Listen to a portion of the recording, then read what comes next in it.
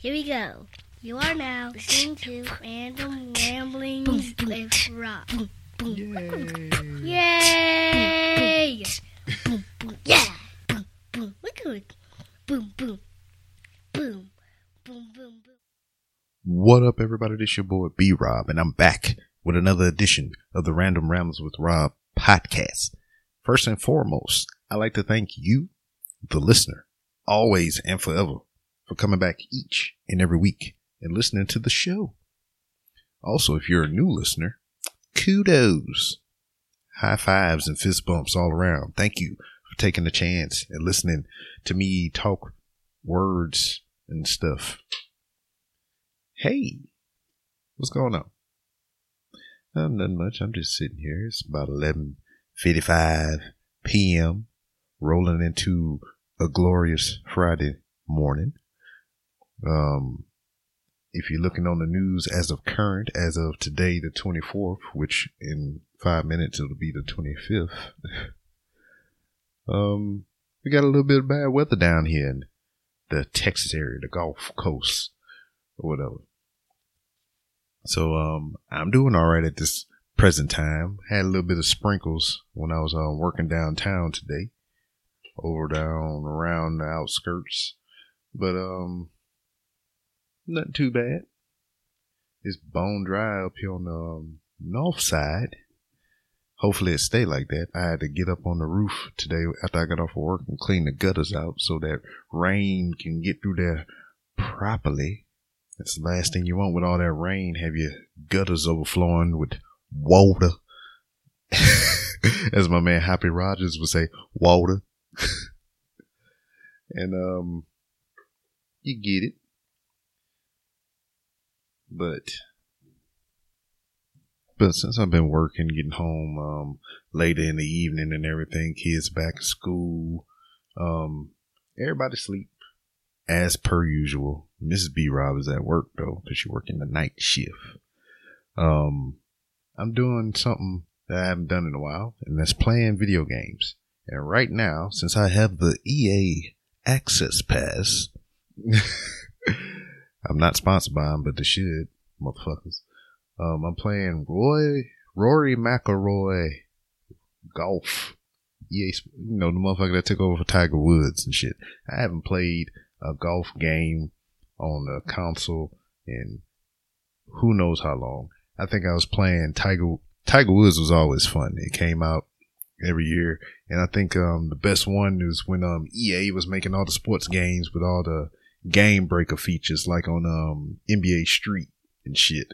So I forget what year it was, but Tiger Woods, they had game breakers in a golf game and shit. So it was damn near guaranteed holding one all the time, or damn near right on the hole on the green, so I used to enjoy the shit out of that, but they started making it more technical, more lifelike and everything. And I used to play the shit out of that. Another game that I used to play the hell out of was tennis, Top Spin. Best tennis game I ever played. I even went so far as to get that shit on the Vita, so I can pal it around with me whenever I went to sit in somebody's waiting room or something, especially at the motherfucking VA for my hips and knees and all kind of shit. But anyway, that's par for the course.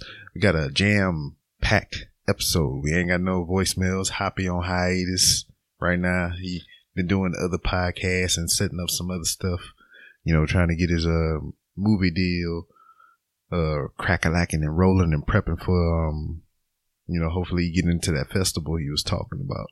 So I can understand Hoppy got his focus somewhere else right now.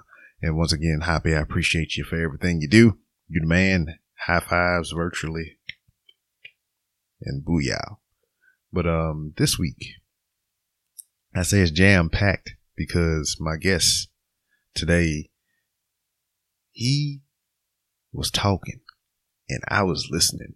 And the perks of having somebody that can talk at length about something they really dig, they're passionate about, or they're really into is you learn some stuff, things that you may have not known if you're not well versed in that topic that person is speaking of. But this topic that we spoke about on this edition is, come on, guess what you think it's going to be. See, I'm intentionally being silent, you know, letting you think in your head what it could be. Yep, you guessed it. We talked professional wrestling.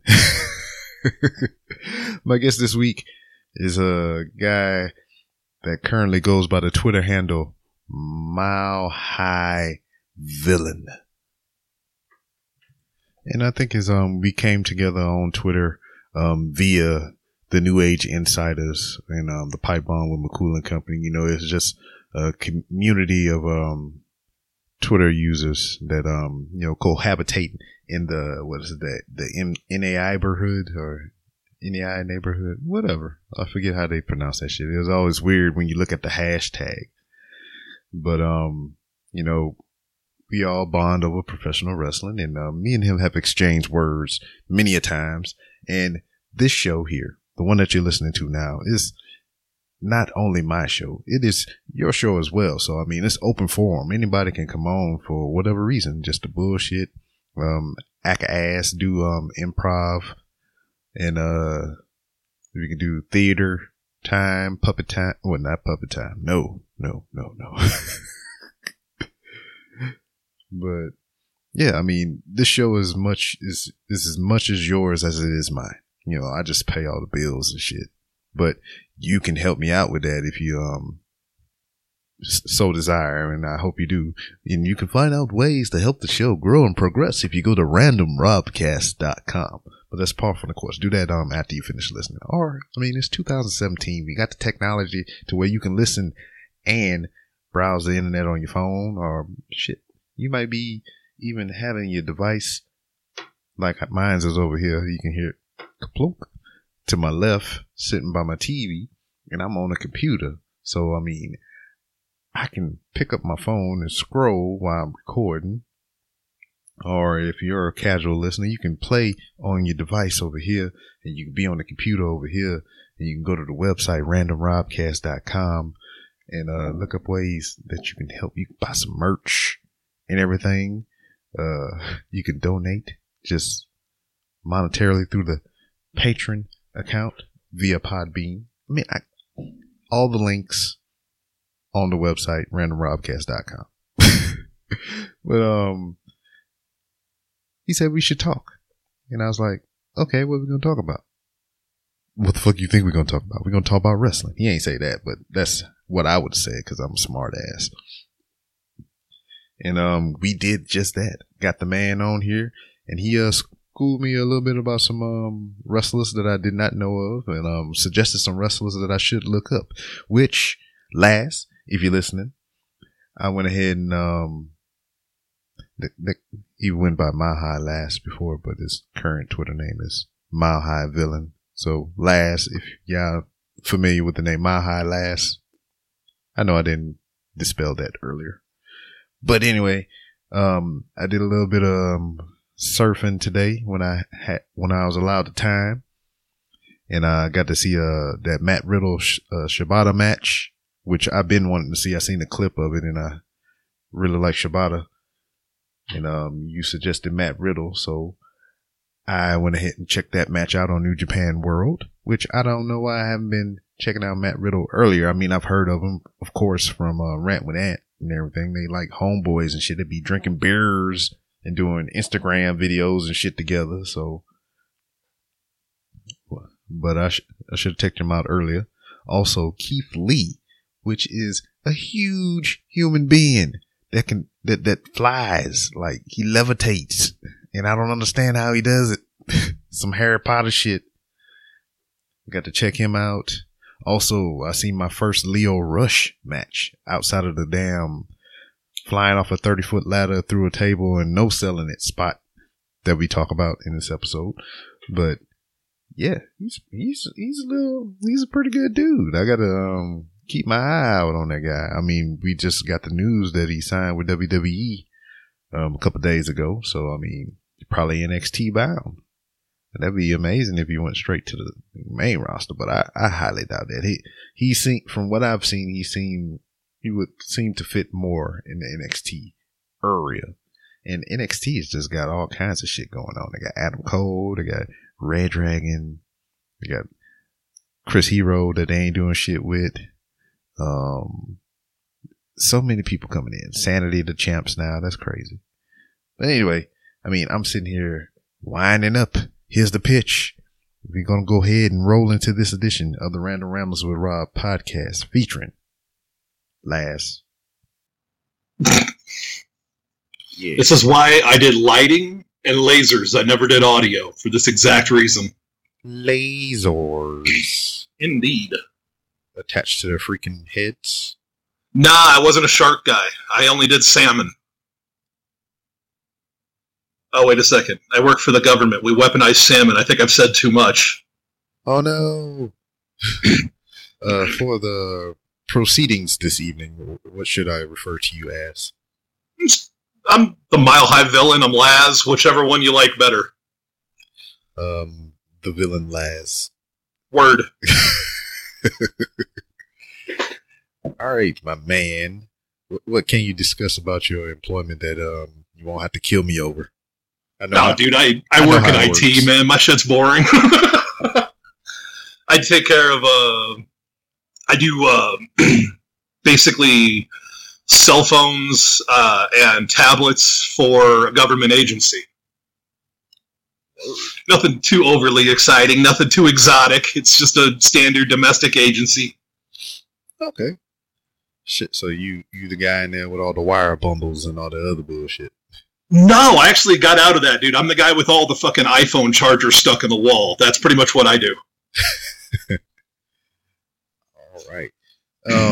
We've been planning, but I don't plan shit. I just things just kind of happen. Yeah. Dude, stuff happens. Yeah. That's the world. I mean, we've been trying to make this happen for a little bit, and we finally here at the zenith, at the epicenter of evil, as you like to talk about on the internet. There's a lot of hate spewing around when there's a concern about Mile High Laz or now the Mile High villain. So let's dispel and disperse some of that energy out into the internets. Let's see here. Where do we want to start off with fun? Do we want to start off with drama? Do we want to start off with insane? Aren't those all the same thing? Sometimes. I think I've dated her, but that's totally different. Oh, yes, I've been there. We might know the same person. But no, man, it's like the world is insane. And at some point, like, I feel like everybody left without me. Like, I'm on an island, like, waving at the boat leaving. It's like, I don't know what happened. So when the Ark left, you was the dinosaurs and the unicorns and... Yeah, I was like, guys, like, oh, bye, guys. Hey, what's that bright light? But yeah, man, it's like, I'm just at a point where it's like, I don't think I fit anymore. Because I'm a person that, like, I grew up with everyone. Like, I grew up in an Air Force town, dude. We had people from everywhere. Yeah. And anywhere. And, like, I got called a racist on the internet today. Because I made a joke about Pacific Islands. And how easily they're confused. And somebody totally missed it. Do tell. I mean, it spawned. It was basically, they said something a lot. It was that ridiculous put together a Roman Reigns conspiracy theory thing. And they said something along the lines of like, yeah, I hope if he ever does go work the Indies, I hope he goes to New Japan and joins the Bullet Club. And I was like, oh, come on, guys. The Bullet Club's overrun with Samoans. Yeah. What about Chaos?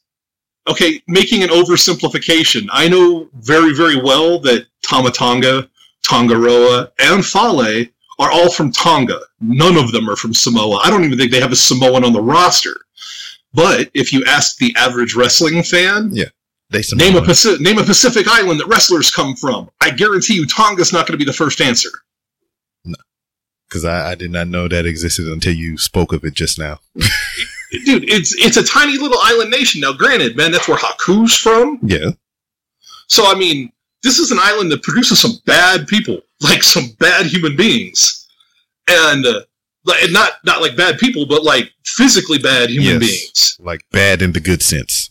Exactly. So it's like, I mean, dude, that hurt my feelings. Because it's like one of those things where you're just like, especially in this day and age, especially right now, like to me, that word carries so much more weight right now because everybody's so hyped up and it's like, whoa, this is the last thing I want. I don't want drama on this. You ain't hyped. Because I dig everybody. Like, it's like, you guys don't understand. If I'm guilty of anything, I'm guilty of bad comedy, but there's a lot of other people guilty of that too. Yes. I being one of these people. But nah, man, let's get on to something fun. That's drama. Let's get on to something crazy. Yes, you had a whole Rolodex for the things that you wanted to go through. Man, there's like so much stuff going on, dude. Let's talk about the thing that everybody's talking about this week. SummerSlam's over, NXT's over, Beach Ball Mania's over. Let's talk about McGregor Mayweather. Boo. I figure that's a good random, totally different thing because that fight kind of transcends so many different fandoms. Yes. That it's unique in that respect. I mean, had Mayweather had the crossover in the WWE with Big Show. Mm-hmm. You've had McGregor that is tailor-made for 205 Live. I mean, it's one of those. I mean, Mayweather could always sell a fight. That was one of his skills. Yeah, he was Don King who could box. Mm-hmm. He could sell a fight. Now you put McGregor in there. McGregor is the closest thing to a WWE promo in the world. Yeah. That's not John Cena. I don't think anybody would be John Cena. Yeah, I mean, it's one of those things where it's like you've got two guys that are both born salesmen. Both these guys are born hawks. They're both carnival barkers by their nature. Yes. And I just wish it would be a better fight. Yeah, because I mean, they're gonna get paid. Regardless. Oh, they're going to get paid huge. If they did some old, I forget the name of the movie. It was an old movie or whatever. They hypnotized this guy to think he was a good boxer. And then when they got in the ring, they double knocked each other out. And, they had that one long shot that it was all a part of a setup or whatever. And they had one person out of that whole thing because it was a built up fight. It was highly anticipated. And they only had one person betting on it being a draw or a double KO or something like that. So it was like the odds were wildly off or whatever. Yeah. And if somebody was able to hit that, they would be the richest person in the world because that's an odd bet. So they rigged it to where it would end like that. They go in the ring, blah, blah. They knock each other out, double knockout, and they get all the money. But see, here's where you have the problem this weekend, okay? Monetarily, it would be best for McGregor to win the fight. Yes. Because that would sell a rematch in a heartbeat. Mm-hmm. But McGregor's wading into the deep end of the pool without water wings. Mm-hmm. I mean, Floyd Mayweather is a boxer. That's all he's ever done. Yes. And you're basically walking into the lion's den right there, and you didn't bring a chair or a whip. How would this be, could this be comparable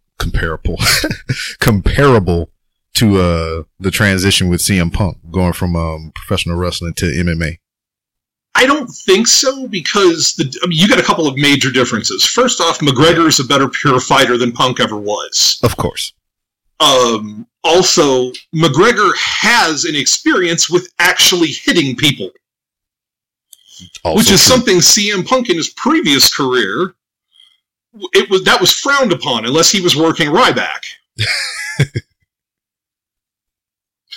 So, I mean, I give McGregor a little bit more of a puncher's chance because the guy does have power. Yes.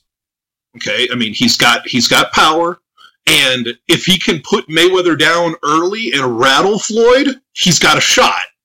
But I would say if they get to the 7th round and Mayweather hasn't hit the canvas, it's fight over. It'll go the distance, but it's a decision, and Mayweather will win it handily. Yeah, because that's what he do. Yeah, that's the thing. It's like everybody's expecting this knockdown, drag-out fight. Dude, it's Mayweather-Pacquiao all over again. Yeah, I was just about to say that. That's always the comparison. When people talk about this fight, that's the first thing that I bring up.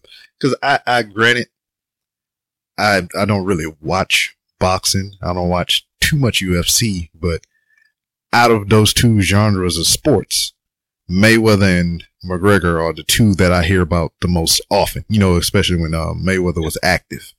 I mean, to me, the only way that you could make this fight more hype in the ring promo-wise is if you got Chael Sonnen to be the guest ref. Like, that's the only way you could do it. And then have John Cena be like the guest timekeeper or something, and you just put them all in there and just let them go. I mean, but you wouldn't be able to see him, though. Yeah, dude, give them like 35 minutes, just let them all cut promos on each other, and then we can all go home happy. Yeah. It's like, it would be the best episode of Raw ever. Vince McMahon actually had an orgasm that I just said, let's have 4 people in a 35-minute talking piece. So, yeah, it's just, I mean, and like, everybody's freaking out because the money is going on McGregor. And it's kind of like, you morons don't watch boxing matches. You don't understand how the line moves. Yeah. It's like, this happens every fight. What'll happen is McGregor will suck up a little bit, then the money will go back on Floyd because it'll be cheaper to bet at that point. And then all of the little money basically is what we use, because when I lived in Vegas, I worked at a sportsbook, what we'd call tourist dollars. That late money will go on McGregor. Yeah. And it'll close. I mean, I think the last time I saw it, I think Floyd was like a 7 or 8-1 favorite. That fight's probably, if I were going to make a guess, that fight closes at about Floyd maybe minus 550. So you would have to lay $55 to win 10 on Floyd. So it's like one of those things where it's like, you'd be better taking the opposite side and putting 10 on McGregor, and if he knocks him out, you win 70. Yeah. So I don't know, man. I don't bet my money on shit like that anyway. See, like, that's the one kind of gambling I enjoy. Like, I like sports gambling because it challenges my knowledge. That's the part of it that I like, because it's kind of like, okay, cool, and then it's like, then you get to game theory with yourself. It's like, okay, what if that person gets hurt? Who's the person that's behind them and stuff like that? I mean, it's basically a former jock that has bad ankles and bad knees. So it's pretty much the closest I get to athletic competition at this point. So I got you. Nah, man. It's like everybody's hyped for that, and it's like I can't wait for Sunday morning and all the people saying, I can't believe I spent $99 on that garbage. Yeah, because I'm pretty sure we're going to be able to see the whole thing on somebody going to post a link, the match in its entirety on Facebook or some shit. Well, it's like, not only that, but like the thing is, man, it's like, it's Pacquiao Mayweather. Everybody spent what, $89.99 for the HD? Yeah. And then they complained about it afterwards? Because the fight happened 7 years after it should have? Yeah, and it was the fact that you had two fighters in there that had two completely different mindsets. I mean, I think at that point, Mayweather already knew he was about to hang it up. So he wasn't in there about to go try to prove nothing, because there was really nothing for him to prove. He just got in there to make his money. Pacquiao, on the other hand, went in there with the fucking pride of his country on his back, and he wanted to go in there and fucking bare knuckle street brawl and shit, and that just wasn't happening. But see, you have to look at Floyd, and this is the genius of Floyd. This is where I look at him and go, Vince McMahon wishes he had that booking ability still. Floyd Mayweather, if you look at like his last 15 fights, he either fights fighters too early or too late. It's like he never really got a fighter besides De La Hoya in his peak. Like, after De La Hoya, he kind of went solo and started working as his own promoter. Yeah. So he was like the Canelo Alvarez fight. I think if they would have fought 2 years later, I'd give Alvarez a fighting chance. But the thing is they fought earlier. Canelo wanted to come forward, which plays right into Floyd's, I want to run away for 36 minutes and beat you to death in the process. Yeah. So, man, it's one of those things where it's like, if you look at how he booked himself, it was perfection. Mwah! Like, he managed to miss almost everybody in their peak. It was beautiful. Because the thing is nobody can ever say, "Oh, well, you didn't beat him." Yeah, I did. It's like I beat him before he was ready for me, or I beat him long after he was done. Yeah, that makes sense. I mean, but I still beat him. Yeah, I mean, it's all strategy, man. And I mean, inside the ring and outside the ring. So let's see here. Okay, so we talked boxing. Time. All right, everybody retreat to your corners. Okay. Let's see here. What's next? Let's talk SummerSlam. You watch SummerSlam, man. I kind of retired from it being an avid WWE watcher because I discovered it makes me a happier human for the most part. And it's not the fact I don't love the talent. The talent is the best in the world, and I love those guys. And the second that they retire from the WWE and go back to the Indies or whatever, I'm all in to watch them. So but I can't give money to Vince anymore. I can't do it. Okay, so that's my question. Like, what turned you off? And outside? I mean, because I know how Twitter is, and if you're following the right people on Twitter, or if you follow the right people even on Instagram, or maybe even Facebook, I mean, you can get information about something that you don't actively watch. Oh yeah. So it's like, I mean, I get all the WWE I need in GIFs from the WWE that other people link. And I follow enough people on Twitter that people are like, it's chill. It's like, I get all I need. I know what's going on with the storylines and stuff like that. And it's like, all I want now from the WWE is I want their product to be more widely enjoyed. I want people to be happier watching that product because it's a real bummer to have people dedicate that much time to something and not be happy about it. Mm-hmm. Well, but nowadays, man, that's the way of the world, man. You can't watch anything and not complain about it. Well, you can. Well, I will. Listen to Game of Thrones. I know you can, but that's not how this works.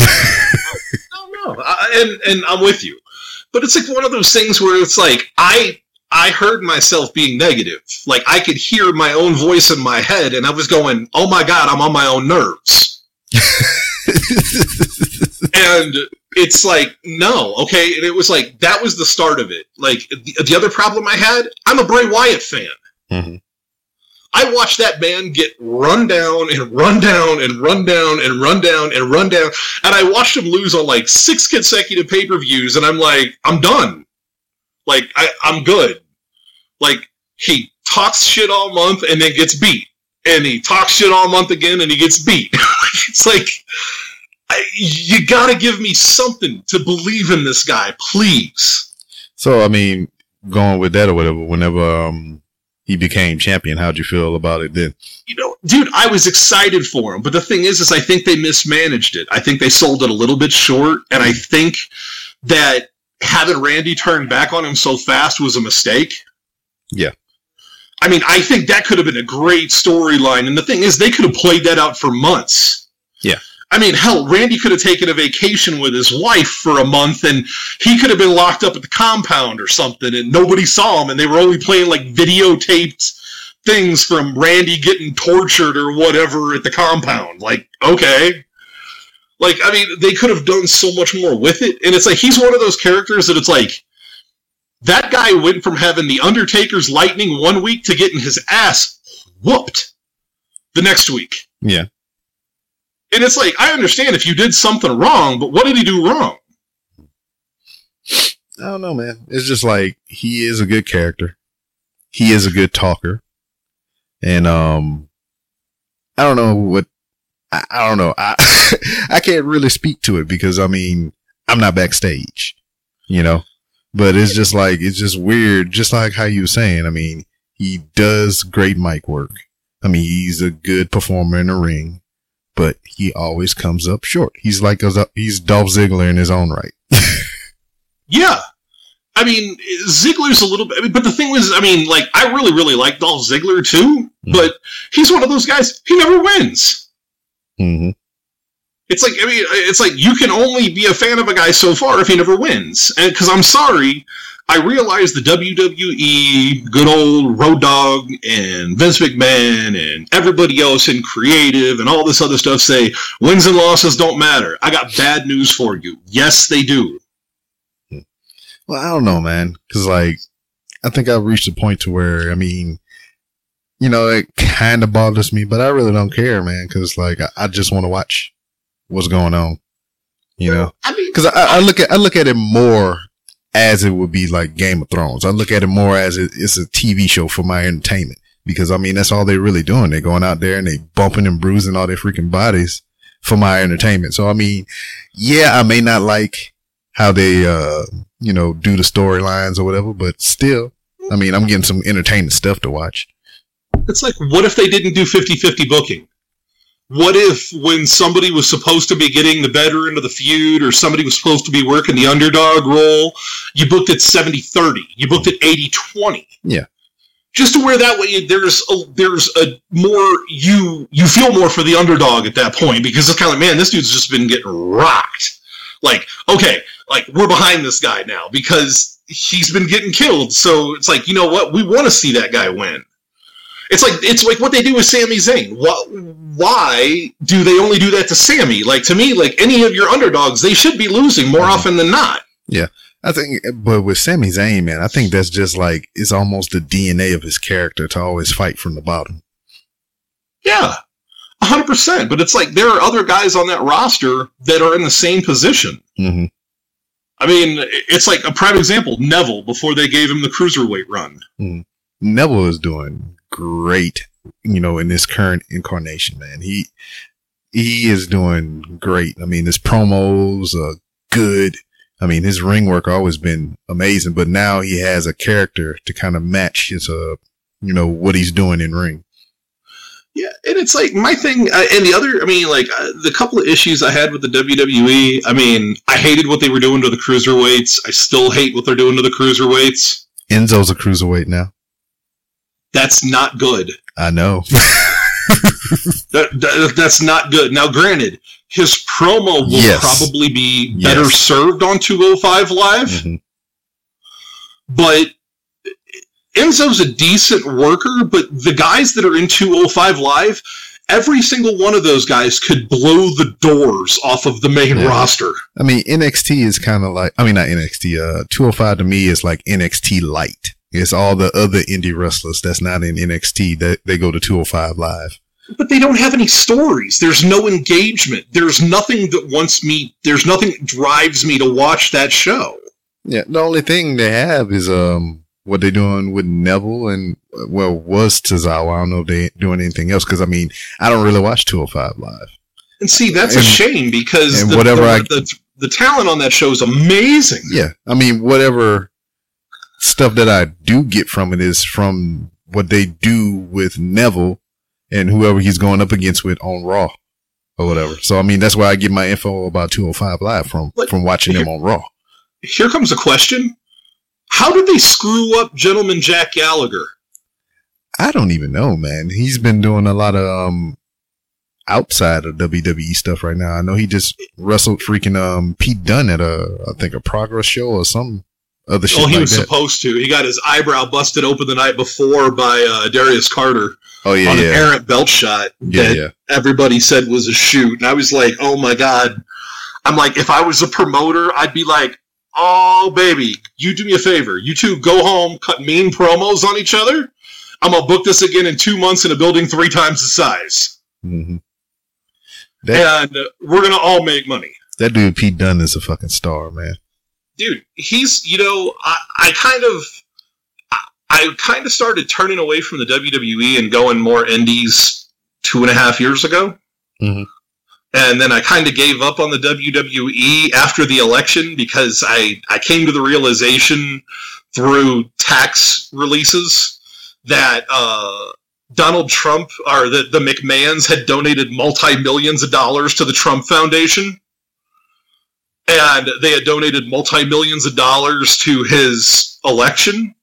And the thought of me even contributing a penny to that guy made me throw up in my mouth a little bit, to be totally honest. Well, damn, the McMahons was paying for that cabinet seat. Oh, for sure. Dude, Vince looks like a fucking genius, man. She ran for the Senate twice, cost him $75 million. And he fucking lucked into a cabinet position for like 2.5. Mm-hmm. I mean, it's I'm not down. Like, it's like, you know what? It's not the fact that I don't love the wrestlers. The wrestlers are great. Those guys are amazing. I mean, I would be the first person to tell you, like, even the worst guy on the WWE roster has got talent because he had to have something to get there. Yeah. But at the same time, I can also look at that company and go, I don't want to give you $1. Mm-hmm. And that sucks because I want to support the wrestlers because I like them. But I know that if I buy a t-shirt, if I buy a DVD, the talent's getting pennies on the dollar. And it's like, I would rather wait till they open up a pro wrestling tee shop or Sami Zayn does a fundraiser or something like that, and I could just give them money to that. Yeah. Like, that's my personality. It's like, I'd rather go that route than donate to a wannabe billion-dollar company. Okay, I got you. But now, let's talk about something nice again. Let's talk about NXT. Time! Like I said, indie wrestling fan. So, what in NXT has caught your attention? I could give you a little bit of background on them. Oh, yeah. Well, do that for me. Aleister Black. Aleister Black used to be Tommy fucking End. Yeah. Okay. Tommy was in a tag team with Michael Dante called the Sumerian Death Squad. Mm-hmm. If you are a fan of tag team wrestling, it is strong style to the core. Dante, if you watch Progress at all, Dante has worked off and on in the Atlas division, solo. I don't know a lot of what he's doing otherwise. I know he's still working around Europe. The other thing with Tommy is Tommy worked everywhere. He was in he went to PWG, he worked all over the UK, he's worked all over Europe. I am not 100% sure on Japan. I don't know. But he's one of those guys that, like, he's a former kickboxer. So, thus the black mass and all of his elbow strikes and all of his knee strikes looking so solid. It's because they used to be. Yeah. He is, in my opinion, he is a future world...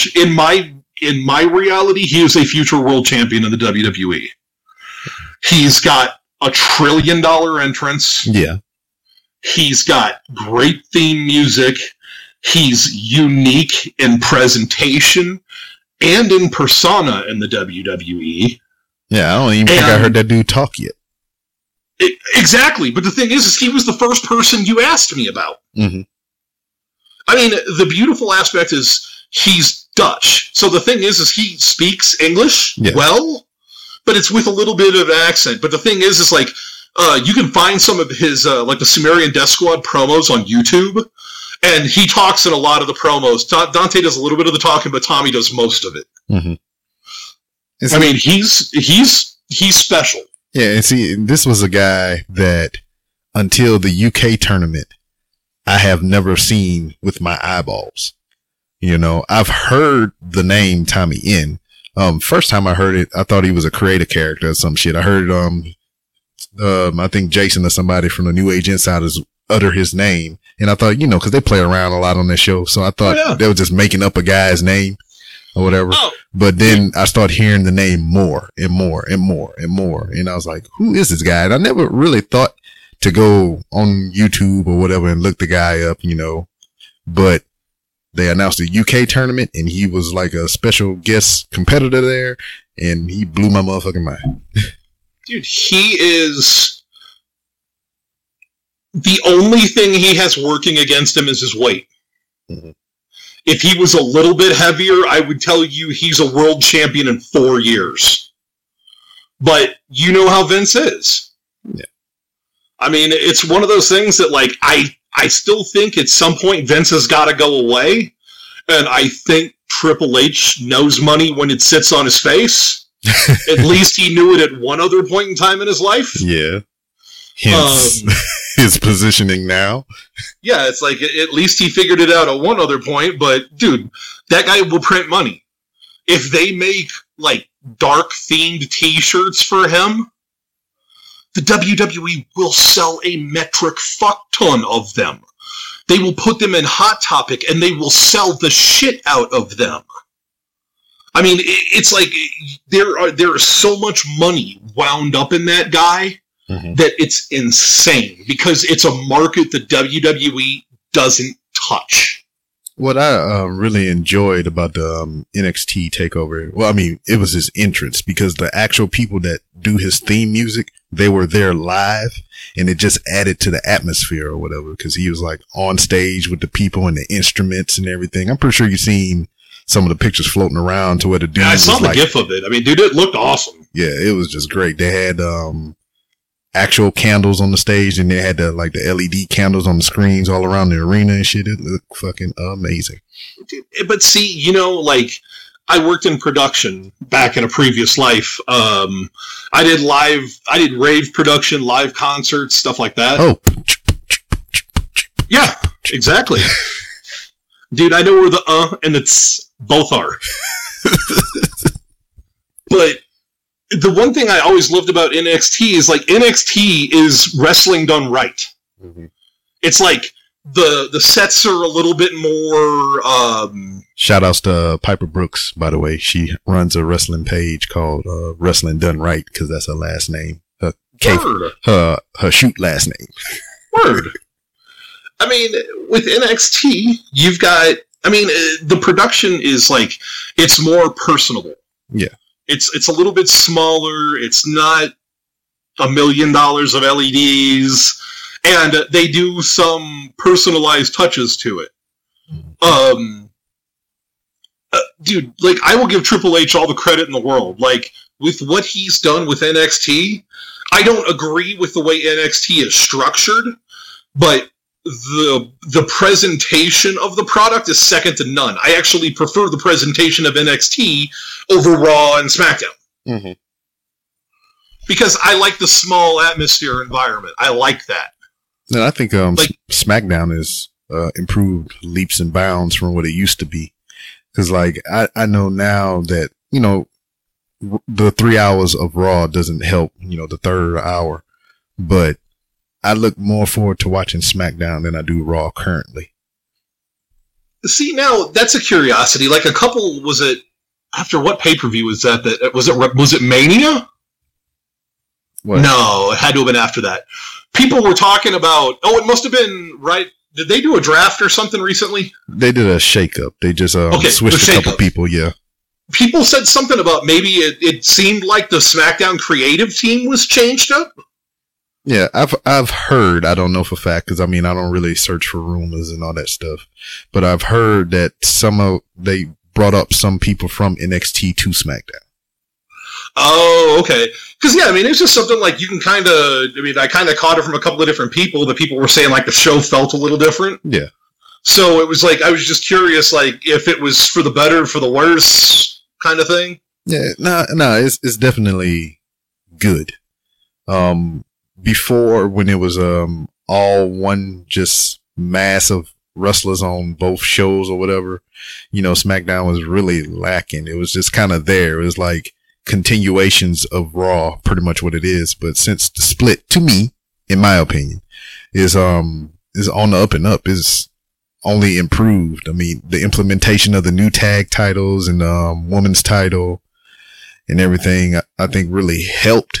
Because, I mean, now is really helping them establish their own identity. Because if you just, I mean, I don't know, if you didn't know anything about, you know, WWE as a whole, and you just branded these shows as Raw and SmackDown, their own thing, they're not affiliated with the same company, you would think SmackDown is a different show from Raw.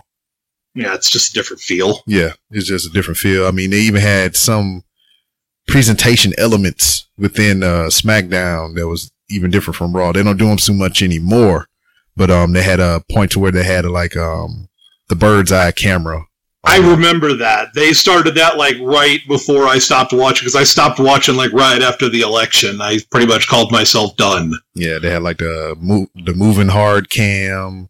They was doing picture in picture during the commercial breaks, so you didn't miss any of the action. See, now that's awesome, because it keeps people engaged. It stops people from changing the channel. Yeah. Like, to me, that's smart. Like, if you can get your advertisers to utilize that, like, the people never get an excuse to turn the channel. Yeah. I mean, it's I think that's freaking amazing. You know, just, because I kind of hate the stuff when, you know, all right, this is what happened during the commercial break, you know, but, you know, now I get to see it the whole way through. Yeah, and it's that always bugged me. It's like, and I would never want to go to like a Raw or a SmackDown Live, because, dude, having to sit through like the chin lock rest holds for commercial breaks, I think I'm going to be good. Yeah. It's like, nah, I'm good. I'll go to a house show. That sounds like way more fun. Shit, yeah, I've been most recently this year to a Raw, and that is a freaking, oh man, they have a dark match before the show. Then they have, I think they do Superstars or something. Then they have Raw. So that's like 5 hours. Yeah, it's holy crap. Because I'm Central Time, so I'm about 2 hours, an hour ahead of you, 2 hours. Yeah, hour ahead of me. Hour ahead of you. So Raw starts at 7:00 here. But if you show up to the arena at 5, they're already letting people in, and they already starting matches by 5:30. Holy cow. So that's a lot of wrestling. Yeah, so this most recent Raw that I went to, they filmed Superstars, and then they didn't have a dark match this time, but then they did the actual show. So that one was fine. So, it was SmackDown was even long too. They had a dark match before, they had SmackDown, then they had 205 Live, then after 205 Live they had a dark match. I mean, I don't know, man. It's like the same thing. It's like, that was the thing I heard, like, that was the thing that echoed through the Twitterverse, was Beach Ball City. Oh, yeah. And here's, like, I'm going to give a counterpoint, and you can tell me if I'm totally full of shit, and that's cool if I am, because I totally believe it. But here's my theory, okay? 3 days, 4 days in a row in the same building to the same fans is entirely too much. Well, yeah. Because that's what's going to happen in November. Yeah, that's what I know. In November, they're going to have a takeover here in Houston. Then Sunday, they're going to have Survivor Series in Houston. And then Monday and Tuesday here in Houston, they're going to have Raw and SmackDown. Yeah. And, like, think about it, okay? It's like the thing I asked everybody was, like, during NXT, did you hear any CM Punk chants? No. Did you see any beach balls? No. Did you see any Mexican waves? No. Okay. Now, that's night one of a long weekend. Everybody is super excited. Everybody's ready to be there and ready to fucking go. Now, we move on to Sunday. SummerSlam. Okay? The beach balls came out, but there wasn't as many of them as there was on Raw, correct? Mm-hmm. Because, I mean, and that's kind of like another thing, too. If you see somebody do something, especially at a wrestling event, if you see somebody or hear somebody do something, and you're going to be around that same group of people the next day, you're going to wind up doing that times 2. Because it's monkey see, monkey do. So he brought a beach ball, now I'm going to bring a beach ball. But now you turn it up another notch. So the thing is you get into the SummerSlam card, okay? Then you run into the problems that Raw runs into and SmackDown runs into on a weekly basis. There are people that the WWE has invested more time and energy in, and there are people that the WWE has invested less in time and energy in, and the level of caring of the crowd varies on the amount of that investment by the company. So there are some matches that are super hot, and there are some matches that are super not. So, you had SummerSlam. Now you go to Raw. Okay, now, first off, I'm going to say shame on the WWE. They have allowed this to occur for multiple years. Uh-huh. Okay? If they were that concerned with it, they would have nicked it in the bud when it started and been done with it. Let's move on. But they allowed it. They encouraged it. And the crowd realized, we're fucking bored. Let's get ourselves over. Mm-hmm. Now, you go into SmackDown. Now we're into day 4. So now you are into the true hardened warriors. Okay, these people have been drinking and probably at a pool for 3 days and out partying, and by the time they get to night 4, they're still hardcore. They still want to go. But when they get there, they could give a fuck.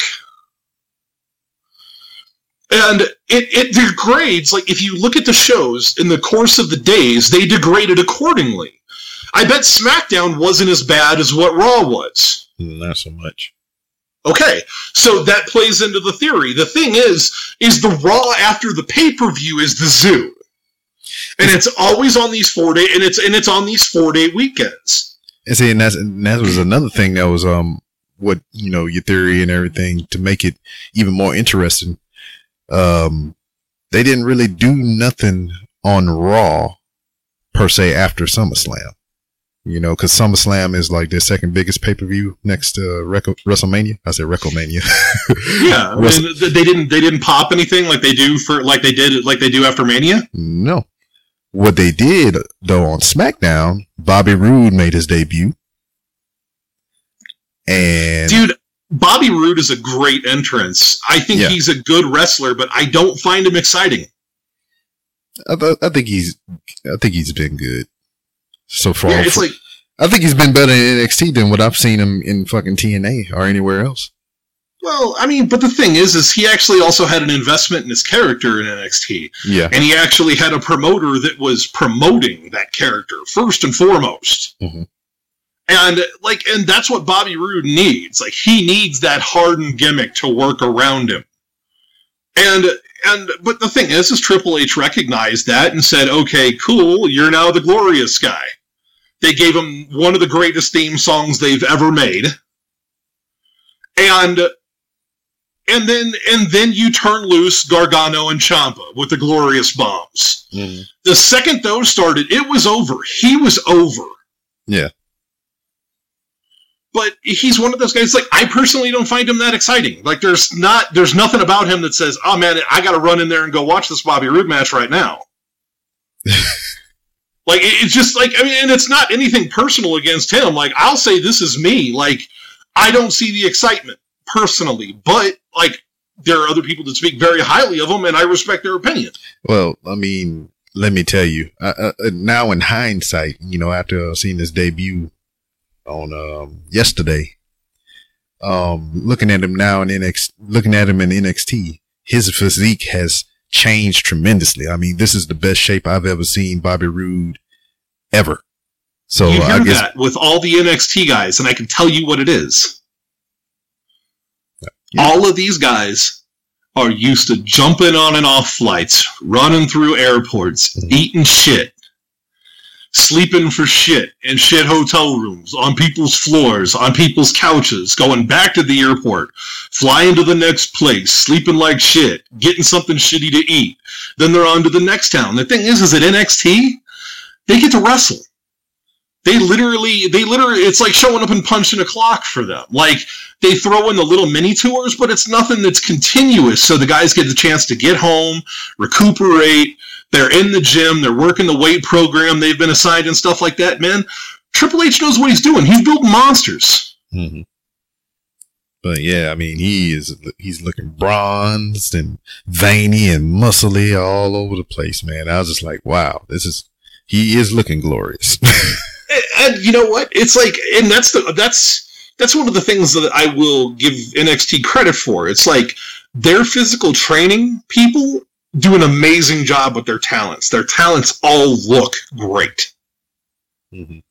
And then, like I was saying, I seen the change from the time he debuted in NXT up until now. And I think it was maybe in preparation for his transition over into SmackDown.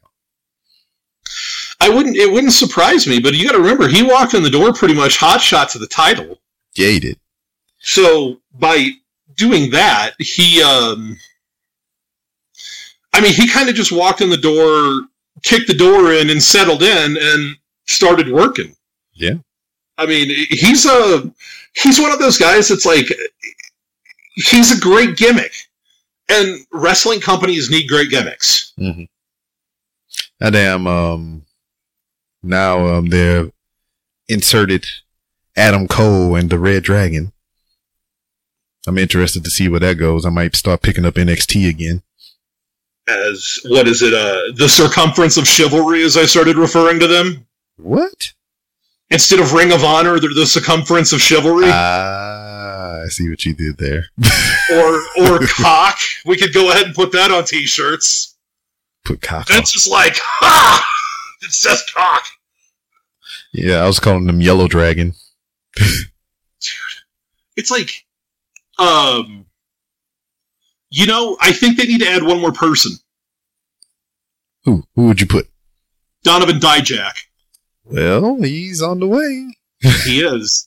And it's a legit monster for that group. Yeah. And that's another motherfucker, man. Donovan Dijak. Damn near 7 feet tall. And I seen this dude almost kill himself 2 times in one match. Oh, yeah. And, dude, you know what? It's like, I couldn't be happier for Donovan. Mm-hmm. Like, I can't be happier I'm sad as a fan because I feel like I'm kind of losing him because I won't support the WWE product. Mm-hmm. But at the same time, it's like, I can't be happier for these guys because these guys are getting the opportunity to go make some real money. Yeah. And with Dijak's one of those guys that, like, he is so unique. Mm-hmm. He is freakishly athletic for a guy of his build. He's like Keith Lee. Like, Keith Lee does things that are not human. Dijak does a lot of the same stuff. Now, the WWE is going to reel him in big time. Yeah. I think we've seen the last twice a match backflip plancha for out of Dijak out of the ring that we're probably going to see for a while. Yeah. No. They're definitely going to rein him in, but I believe he'll bust out a move every now and then on the takeover or something. And the part that's going to be ridiculous about it is he's going to have so much stuff, like literally sitting in the tank to pop people, mm-hmm. that nobody's going to have a concept of what he's capable of. Yeah. Because, that's like with Braun Strowman. I heard that dude can do a 450. It wouldn't surprise me, dude. He's another one of those. Okay, Bill Parcells. Old football coach for the Giants? Yeah. Okay. Parcells had a theory about drafting in the NFL.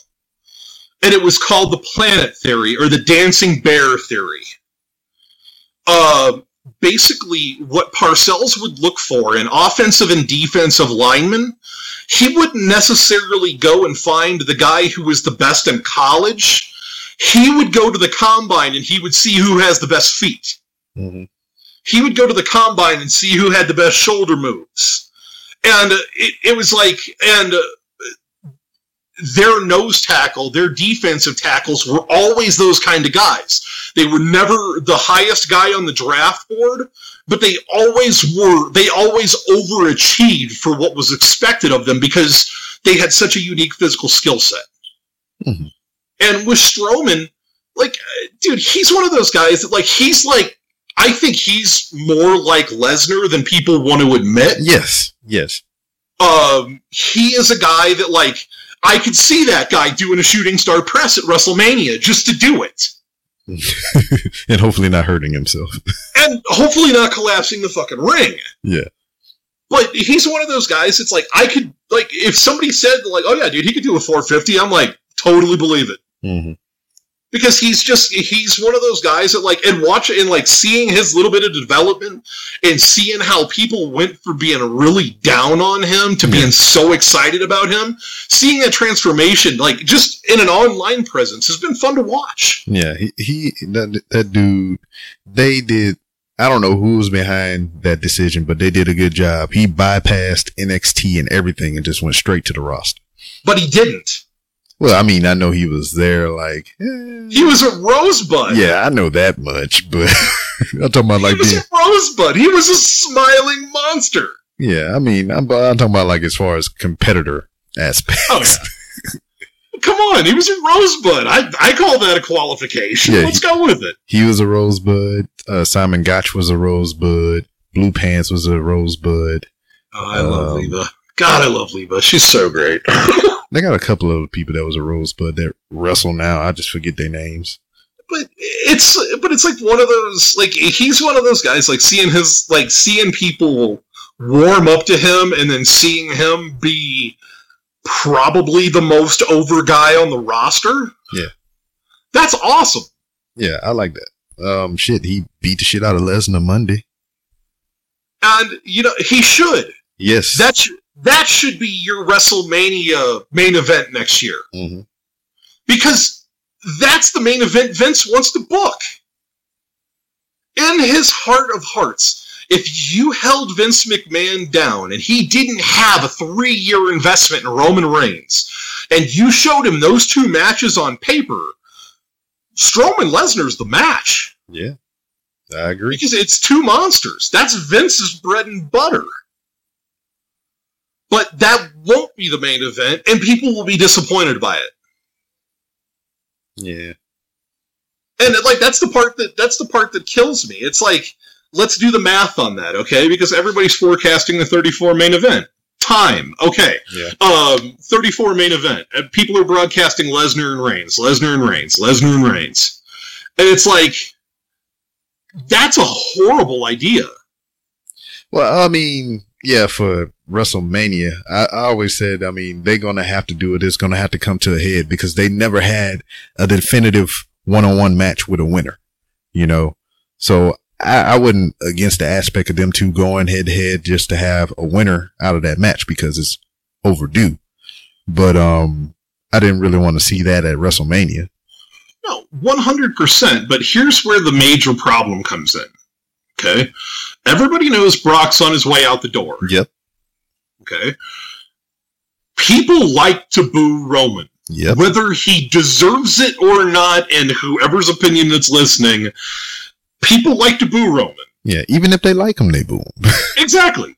It's just become the thing to do. He's become John Cena 2 Electric Boogaloo with like a third of the mic skills. I mean, yeah, he's going to be forever in history as with Cena and Kurt Angle and Daniel Bryan to some extent. Anytime that music hit, anytime those people are seen, there's either going to be a yes chant, a you suck chant, John Cena sucks chant, and damn, now with fucking Roman Reigns, it's going to be a boo. Yeah, and it's like, but now, okay, do you remember what happened the last time Lesnar was on his way out the door? No, I don't. It's when he wrestled Goldberg. Oh, yeah. WrestleMania 20. Yeah, that's right. Remember how much of a dumpster fire that was? Oh, yeah. Because the whole crowd was mad because they were both leaving? Yeah. Okay. So now here's the problem. Brock is leaving again. Mm-hmm. So people are not going to want to cheer Brock. Because Brock's on his way out. People don't want to cheer Roman anyway. I'm afraid of one of 2 things. That match being way quieter than it should be, or the totally wrong reaction. Yeah. I mean, that was my first thought. I'm going like, oh, that's not good. Like, that could go so wrong so quickly. And then you end up with another WrestleMania that Roman is holding the title up, getting booed. Yeah. Oh, what I kind of, in light of recent events and everything, I kind of, think that, they're phasing away from that in some respects with, Dean and Rollins being over on Raw with Roman. Dean and Rollins already came together as a tag team. They're current tag team champions. They're the she? Yeah, they're the she. The ild is not there yet. They're the she. So, I mean, Roman is that missing piece. They talk about it all the time. 2/3 of the Shield or the... Like, see, but that to me, like, you're baiting. Mm-hmm. So when you do that, you're going to have one of two things. Either you're going to cheapen the surprise, or people are going to be sick of it before it ever happens. Because 7 months is a long time till WrestleMania. And you already get what it looks like to be getting Braun Strowman and Brock Lesnar now. And if that happens... And to me, that's wrong. Yeah, and if that happens now, let's just say for the fuck's sake of it, Braun wins. He is the Universal title. He is the Universal title. He is the universe. He wins the title. Brock goes away and does Brock shit like he normally does. Where does that leave him and Roman? Dude, that would be a great match. Yes. Like, even that would be a great I would prefer that WrestleMania main event over Roman and Brock. Yes. If I'm purely honest. That, to me, sounds way more appealing as a wrestling fan, because both of those guys are going to be at work Monday night. Mm-hmm. And win or lose, regardless of who you are a fan of going in, you still got something to invest in on Monday night. Yep. And that's a totally different response.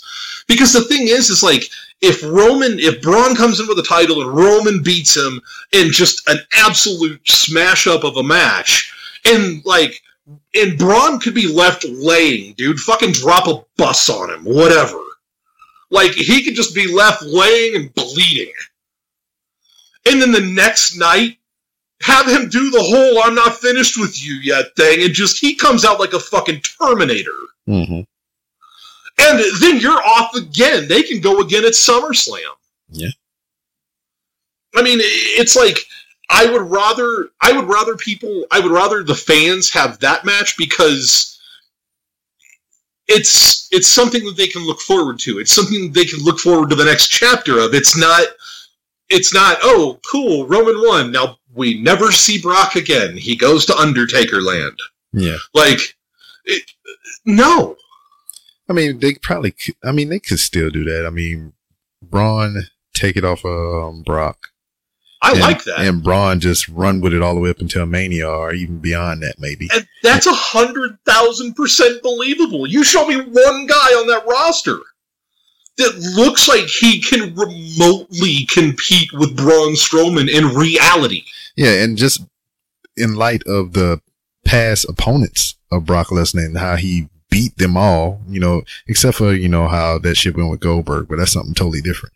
Brock has decisively beaten just about everybody he faced, in Mater. Mater, we talking about cars. Dude, we're just making words up. Yeah. I'm all about it. In major, competition or whatever. He made John Cena look like a bitch. He made Triple H look like a bitch.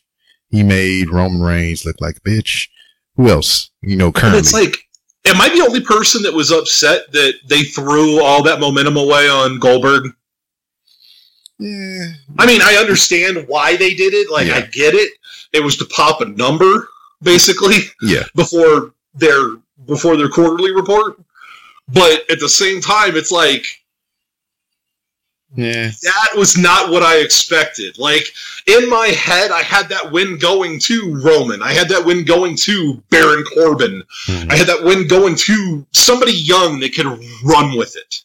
Yeah. But it was like, you gave that win to a 50-year-old man. Now, granted, dude, Goldberg did his part. Yeah, he did. Goldberg came out and looked like Goldberg. And, dude, at 50 years old, if I can look like I do now and I look like shit, I'll be excited. And it's like one of those things where it's like, dude, like, I wasn't 100% sold on Goldberg, but it's like, you mentioned the New Age Insiders earlier. Jason's a massive Goldberg fan, and that's awesome. Like, Goldberg means more to him than any other wrestler. Yeah. And it's like, I think that's awesome. And it was like one of those things where you see somebody who is a diehard fan, and they've been watching wrestling forever, and you can see that excitement come across their face. That, to me, is what wrestling is about. That's why, that's the reason why I'm not a huge fan of Roman still using the Shield music. Yeah. Like, I think he should have gotten his own theme. Give him something where he can break away from it. So when that music hits, it's Daniel Bryan, it's Stone Cold Steve Austin, it's Shawn Michaels, it's Mick Foley. Yeah. It's oh my god, it's the Shield. And, like, the worst part about it is they're going to hit that music, and they're going to get booed. Yeah. Unless like, the potential is there. Yeah, this is true. I mean, and to me, that, like, you got something there that's money. Mm-hmm. And to me, this is the wrong time for this. They should have waited another year, get Balor a little bit more seasoning, get AJ over to Raw with him and Carl Anderson and Doc, and you get the Bullet Club together, and then you have the Bullet Club versus the Shield, and wrestling marks around the universe ejaculate in their pants. Well, shit. Like, I mean, that's the answer. As is. I mean, they can probably still pull that off. I mean, they got Finn with the Doc and Gallows. Yeah, it's like, I mean, I said Doc Gallows and Gallows Anderson. That's what I was going for. I was going to say it's the same name. It's the same Gallows person. and Anderson. I was like, Yeah, wait a second, Gallows that's and not right Anderson. at all. But yeah, I mean, it's like to me, that's the answer. Like, why does the Shield need to reunite after you told us that these three need to go their own way and be stars? Like, what is pulling them back together? What is the force that is making these three independent talents have to reunite? What is there to defeat? What is there to slay? Where is the dragon? What's the point? Yeah. I mean, they got to work up to some shit or whatever, but I mean, that's just the consensus. Who are they going to put them in there with? Like, that's what I'm curious about. Like, if you were to book that, like, who do they go in there with? Yeah, I mean, like I was just saying, the only thing that come to my head is Finn Balor and Doc Gallows and Anderson. Anderson, yeah. You fuse them together some kind of way and make it happen. Dude, it's the Ammunition Association. Yes. It's the NRA club. It's the Pew Pew Posse, as I referred to them. The Pew Pew Posse. Because you can't call them the Bullet Club, so it's the Ammunition Association, it's the Pew Pew Posse. Mm-hmm. It's the what did my friend call them? The High Speed Projectile Coalition. Yeah, I mean, or they can even just take the bullet out and be the Gun Club. Yeah, they can be sponsored by the NRA. Vince loves money. Exactly. Vince loves money, and Vince would be down with it, dude. That's right up Vince's alley. That's pure Republican politics. Get the NRA involved and run with it. But to go back to Brock Lesnar or whatever, you know, we've only seen him dominate those seasoned veterans or whatever. I mean, you can say Roman Reigns was a newer guy and Dean Ambrose was a newer guy, but I mean, I don't think, you know, as far as the company wise is, Dean Ambrose is not on the level of Roman Reigns. So, and I think Dean's a better promo. Yeah, like course. When you cut Dean loose, Dean's a great promo. Yeah, but the problem is they're trying. He's the lunatic fringe. No, he's not. He's a fucking village idiot. You've turned him into fucking Kurt Angle in a tiny cowboy hat. Like, let Dean Ambrose be more like Jon Moxley. Okay, I don't need him taking his sawzall to the forehead. But let him go out and be a little bit darker. Let him be a little bit edgier. As a matter of fact... Him in the Shield, the way he was originally when he came in, was fine with me. Or if you want to turn him heel, when the Shield breaks up this time, since it was Seth the last time, and you know goddamn well it's not going to be Roman... Well, shit, why not? They already booed. Give him a reason to boo now. Exactly. Like, but see, that's common sense, and we already know that does not apply here. Mm-hmm.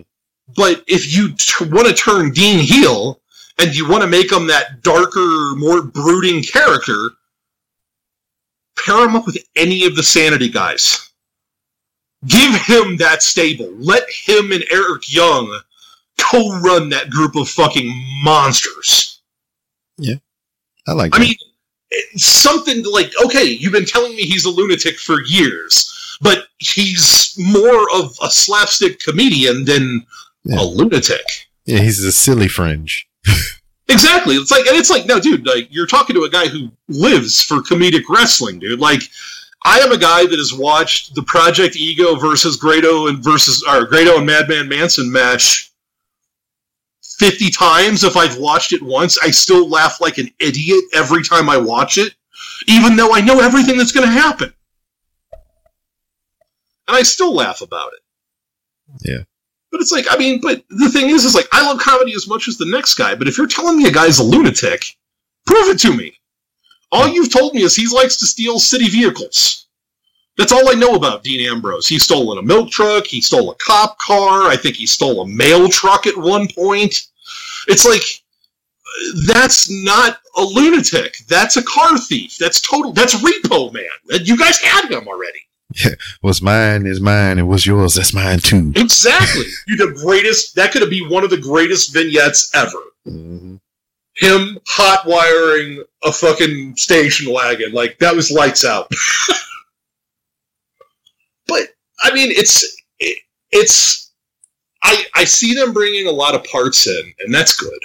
Like, through the NXT system, like, they are bringing in a ton of world-class talent. Yep, Leo Rush just got signed. Dude, Leo is amazing. Mm-hmm. That kid is absolutely bonkers. Only 22 years old. And that's the crazy part. And it's like, everybody was all over his shit last week going, oh, no soda powerbomb, killing the business. And they're blowing him this week. It's like... Somebody tweeted that. It was a wrestler, too. Joey Ryan. Yeah, there he is, yeah. I mean, it's like, it's ridiculous. It's like, okay, I watched the match, all right? I've watched all of the Janela versus Rush matches. Mm-hmm. Every single one of them has been lunacy. Like, they beat the absolute hell out of one another. Like, if you watch the match in context with the rest of the matches that have taken place, mm-hmm. what you saw made total sense. Okay. But the thing is like, when he stood up, that was a warrior spirit spot. Nobody caught it as a warrior spirit spot, or a fighting spirit spot, rather. Yeah. Like, nobody read it as that, but the thing was to show that Leo wasn't done. Like, it was that whole thing, because, like, in their previous match, dude, that's when they were throwing chops at each other, hanging from the rafters by one hand. And they fell through a double stack of tables. Like, these two guys have beat the crap out of one another. So it's like one of these things where it's like, oh, first off, like, dude, I've seen worse no-sells in the WWE. Yeah. Like, that's the part that cracked me. That was honestly the first thing that made me laugh in my head when I heard that Leo Rush was in trouble for no-selling. What was the first thing that popped into my head, Rob? Roman Reigns getting hit in the fucking vest and just, spear, I win. I'm going back a little further. I'll give you a hint. Rush is a clue. Oh, freaking, Animal. I mean, Hawk. There you go. Now, Hawk had a no-sell of a pile driver from Ming on WCW's television that was 1,000,000 times worse, and that happened on live national TV. Yeah, it did. He got power drove, stood right back up like, whatever. Yeah, and he got fired the second he got backstage. Because that was not supposed to happen. But Hawk knew he was going to get fired, and he didn't want to break the Road Warrior persona. Mm-hmm. I mean, it's like people are so short-sighted on some of this stuff. It's like, how many times have we seen Cena get hit by a crosstown bus and get up and hit the AA and win? A lot. I mean, it's like, come on. It's like, okay, all right. Maybe he stood up a little fast for your taste. Mm-hmm. Okay, it was in a CZW ring. Yeah. The odds are the only reason you even saw it is because Joe K was nice enough to GIF it. Yeah. I mean, it's like one of those things where it's like, it's people finding a reason to be mad. Nobody can just be happy. People want to be mad. They want to be upset. And that's part of the reason why I deactivated on Twitter. I'm like, I'm done. Like, if everybody just wants to be mad always and people just want to be ignorant, I don't need to do this. Leo Rush, to go back to him. I haven't seen anything of his other than, I think I seen part of an entrance and I seen the goddamn powerbomb spot that we just talked about. Describe to me his character and his in-ring style. Wow, dude. Leo is... Let me see here. Let me look for point of reference. Because, I mean, Have you ever seen Lucha Underground? Yeah. Mm-hmm. Okay. Ricochet. Yes. Or Prince Puma, rather. Yes. Think Prince Puma-esque, but shorter. Mm-hmm. Leo is Squire he is Puma. not as graceful as Ricochet yet. Mm-hmm. But the thing is his ceiling may be higher than Ricochet's. Okay. Yeah, you got more time to cook. Yeah, and the thing is like he's a pup. Yeah. So it's like Pete Dunne. Like they're both puppies. Like that could be those two could kill each other for a decade in that company. Yeah. But with Rush kind of went through a transformation. He was kind of more of a get down good guy. Yeah, that's what I was kind of seeing or whatever. I seen one time I seen him or whatever. Like it wasn't really a match. It was just more of the character. It's just like, standard high flyer, tights, kick pads. I do flippy shit and stuff like that. And then another time I seen him, he was down wearing face paint and eyeliner. That was Blackheart transformation. Yeah. And I don't 100% know what was behind that whole story arc because it was in CZW, and I kind of, now that he's signed, I kind of want to go back and see how that whole arc progressed. But there was a basically a monstrous turn in his character, mm-hmm. where like literally overnight he went from flippy fun guy to I don't give a shit, I'm going to kill you guy. Like it was that fast. Mm-hmm. I mean, he is everything the WWE wanted Patrick Clark to be. And that's the honest truth. The Velveeta spleen. First off, I got bad news for the guy. Like Patrick he's a talented guy. Like I saw Patrick as kind of a Shelton Benjamin kind of guy. Mm-hmm. Like, not as developed, but I could see him going that direction pretty quickly. But the thing is like, this pseudo Prince thing that he does, there's a guy on the indies that does the gimmick 1,000 times better, so I can't take it seriously. Okay. So it's like Leo Rush is Leo Rush is that guy where, think of him as, at this point, not as Mike Savvy as, say, like Cedric Alexander, but similar in style. Okay. Because when I look at him, when he had the painting on and everything, I automatically thought Finn Balor. He is one of those guys. There was, I don't see it personally, but there was some confusion between him and Desmond Xavier because they're both. That's the dude that. They're both gentlemen of GFW, African American persuasion with tattoos.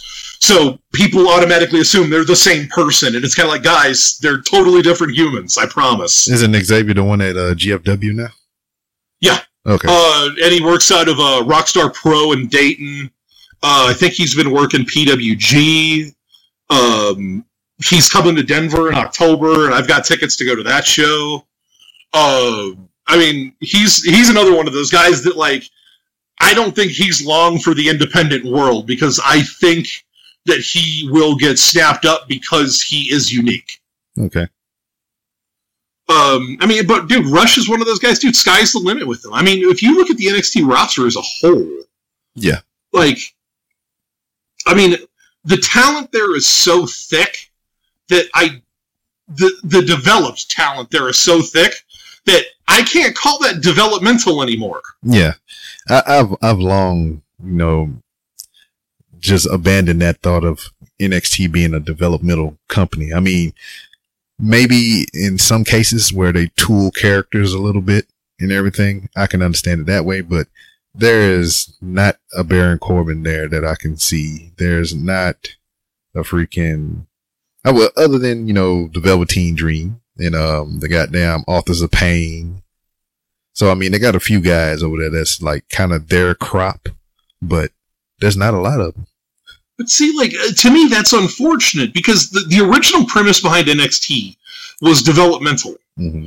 And to me, that's unfortunate because the WWE likes to take risks on guys. they like to find former stars from other sports, whether it be football. They actually, I think they signed a goalie. They signed like black belts in judo and like Olympic medalists in wrestling. And I mean, like they go out and they look for raw talent. Yeah. And it's like, to me, the whole point of NXT was to have a developmental brand. Like, if you're not going to use NXT as a developmental brand, find a 1,500 seat venue in Orlando and rent it for house shows every Thursday and sell the bitch out. Yeah.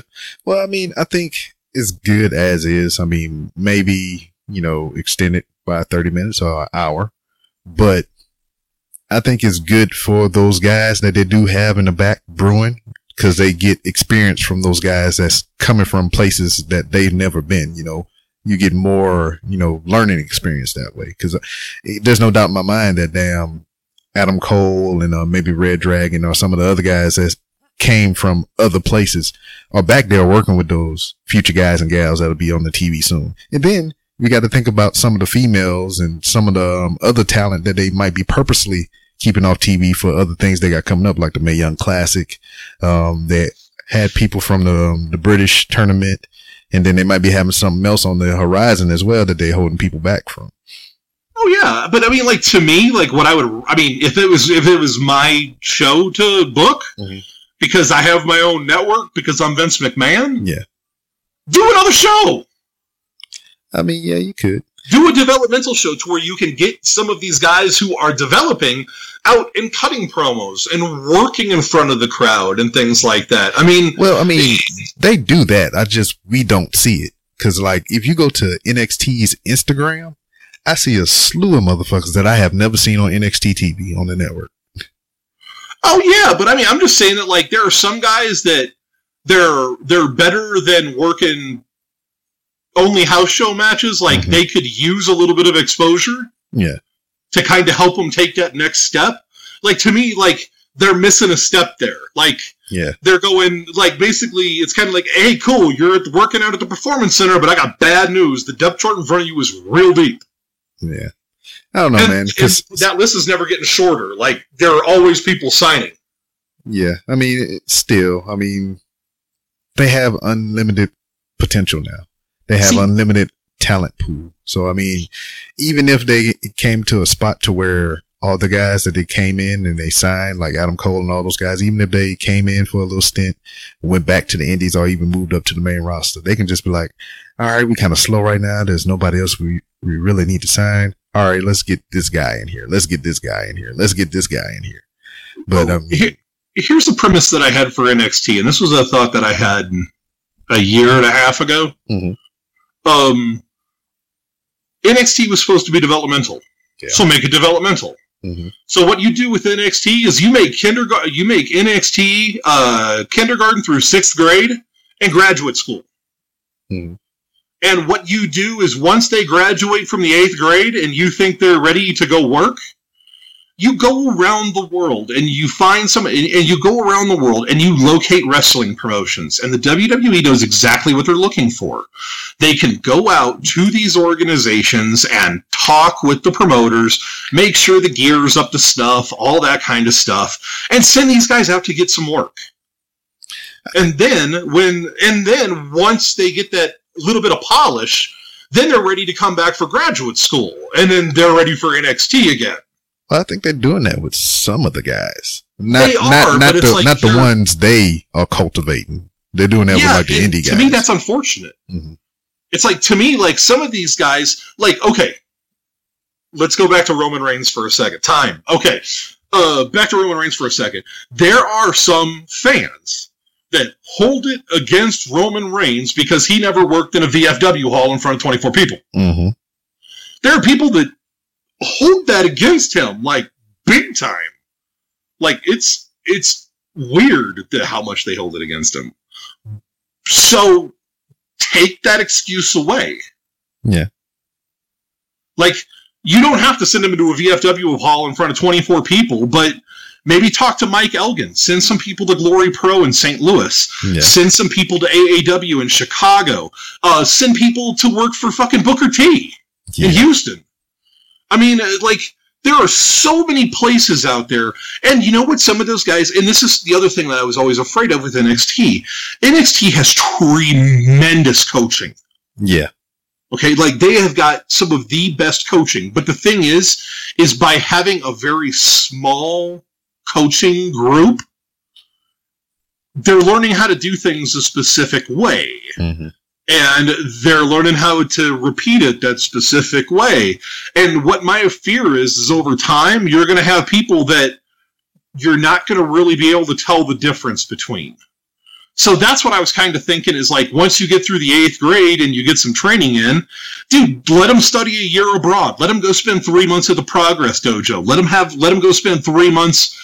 Like, dude, work out a deal with fucking New Japan. Have New Japan send some of their young lions over here, and we'll send a couple people over there. Have you been watching the G1 tournament? I haven't got caught up on it yet, but it's like that tournament is the best tournament on earth every year. Well, I tell you what, man. I've been following New Japan since Wrestle Kingdom 9. I mean, I haven't been like watching it hardcore, but I've been starting to keep track of what's been going on over there since Wrestle Kingdom 9.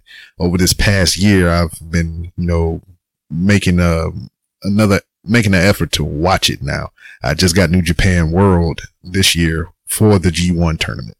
I'm still waiting for the Roku app, man. Like, I hate having to piggyback through my iPad to do it because sometimes it hitches up and all that. Yeah. But the second I get a Roku app, man, I'm all in. Like, I could literally go back to the beginning of their catalog and watch from the beginning of time. That's the only thing is like, I guess I'm not used to anything non-WWE because, I mean, going from the WWE app to the New Japan World app is just like a world apart. I mean, because they got the English translation and everything. Don't get me wrong about that. But the English translation is so fucked up most of the time. Yeah. I mean, it's not even, I mean, it's manageable. I mean, I can find what I need to find, but it's just like, it's not that organized, It's like if I type in WrestleMania, I get every last WrestleMania all categorized, in order, neat and everything. But I type in Wrestle Kingdom over in the New Japan World app, and it's just like, here's a match here, here's a thing there, there's what's this over here, and it's just all over the fucking place, I think they should probably hire a consultant to help them with the reorganization of how they're structured and their on demand, and that service could be 1,000 times better. Yeah, but they're getting there. But the thing I like about New Japan, the thing I like about New Japan World, is occasionally they'll have shows where there's no commentary. Yeah. It's just people wrestling, and it's one hard cam. But, like, to me, it's like some of those are my favorite shows because it's like, dude, I would never see these matches in the WWE, and some of these matches are really good. Yeah. I think I watched one just to see what it was. It popped up on the feed. It was, I think it was the Dragon's Gate project or something like that. And it was all the freaking, young lions wrestling and everything. And, they had a couple of veterans in there like Taka Michinoku who came in and no-sold all the young lions offense and beat the shit out of them and left. Killing the business, man. Killing the business. But yeah, man, it's just like, I even like that concept of it too. It's like, you got to earn your stripes in, New Japan. Cause it's like, they're not allowed to wear custom gear. It's just all black on black, everything. The small tights and the small black boots. And you earn that as you go. Exactly. And I think that's fucking awesome. It's like, I remember friggin' David Finlay, dude. I about lost my shit laughing because home dude was in friggin' black Speedos for like a year and a half every time I saw him. And then one night he walks out in like leopard print. And I'm like, what in the actual fuck is going on here?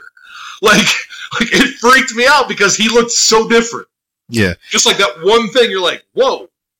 Yeah, it's just like, just knowing that, how they kind of do with their system or whatever, is just like watching all these different wrestlers now. It's like, there's not too many that have similar to the Young Lions, attire other than, Shibata. Did I say his name right? Yeah. Yeah. He the only one that I know that wear all black everything. But the thing is that's Shibata's gimmick. He's no frills. Mm-hmm. That's why he is literally the wrestler. Kitsuri Shibata, I believe is his first name. Yeah. Yeah, so it's like he is literally the wrestler. So, like, I mean, you know, like New Japan, like that's the thing that I find weird. Okay, I enjoyed waking up during the G1 tournament because the New Japan fans were shitting rainbows.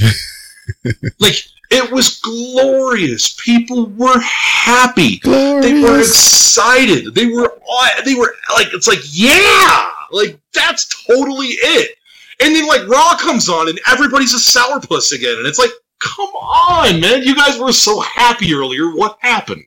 Yeah. I do agree. I mean, it was obviously it was a whole new world, but it was just a change of pace. It was like, I know what I'm used to watching on television is even when I watch freaking Lucha Underground, it's just like, this is way different, you know? Yeah, but see, that's the beauty of New Japan. And it's like, it's unique in the respect that, like, you have to earn your way up the card. Like, you don't, like, unless you're AJ Styles, you don't walk in main event. Mm-mm. Like, at least not in current day. No. And it's like, and you know what? It's like, think about it. Like, okay, you got people out there that either love or hate Uncle Dave. Like, everybody's got an opinion on Uncle Dave, and no two opinions are the same. I'm talking about the Meltzer star ratings, by the way. The issue, like, the thing is like, think about, I want you to go look at Meltzer's 5-star list for, like, 15, 16, and 17 so far. Look at the amount of 4.5+ star matches in Meltzer's opinion. Okay, so now I realize this is an opinion thing, but I also know Dave has seen a lot more wrestling than I personally have. Mm-hmm. And if he says something is great and I should watch it, I'm going to take his word for it. Because the absolute worst thing that can happen is it's going to be an hour-long match that I'm not going to enjoy. Mm-hmm. And I have spent a hell of a lot more time watching wrestling I didn't enjoy than an hour. Mm-hmm. So it's one of those things where it's like you can kind of take or leave it, but like look at the amount of 4.5-star matches they've had, and look at the amount of people that have had them.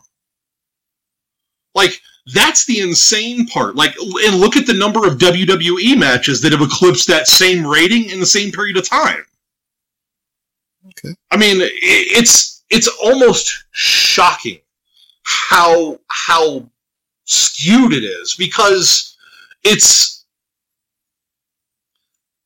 the thing I like about New Japan, the thing that I prefer, because I'm an older wrestling fan.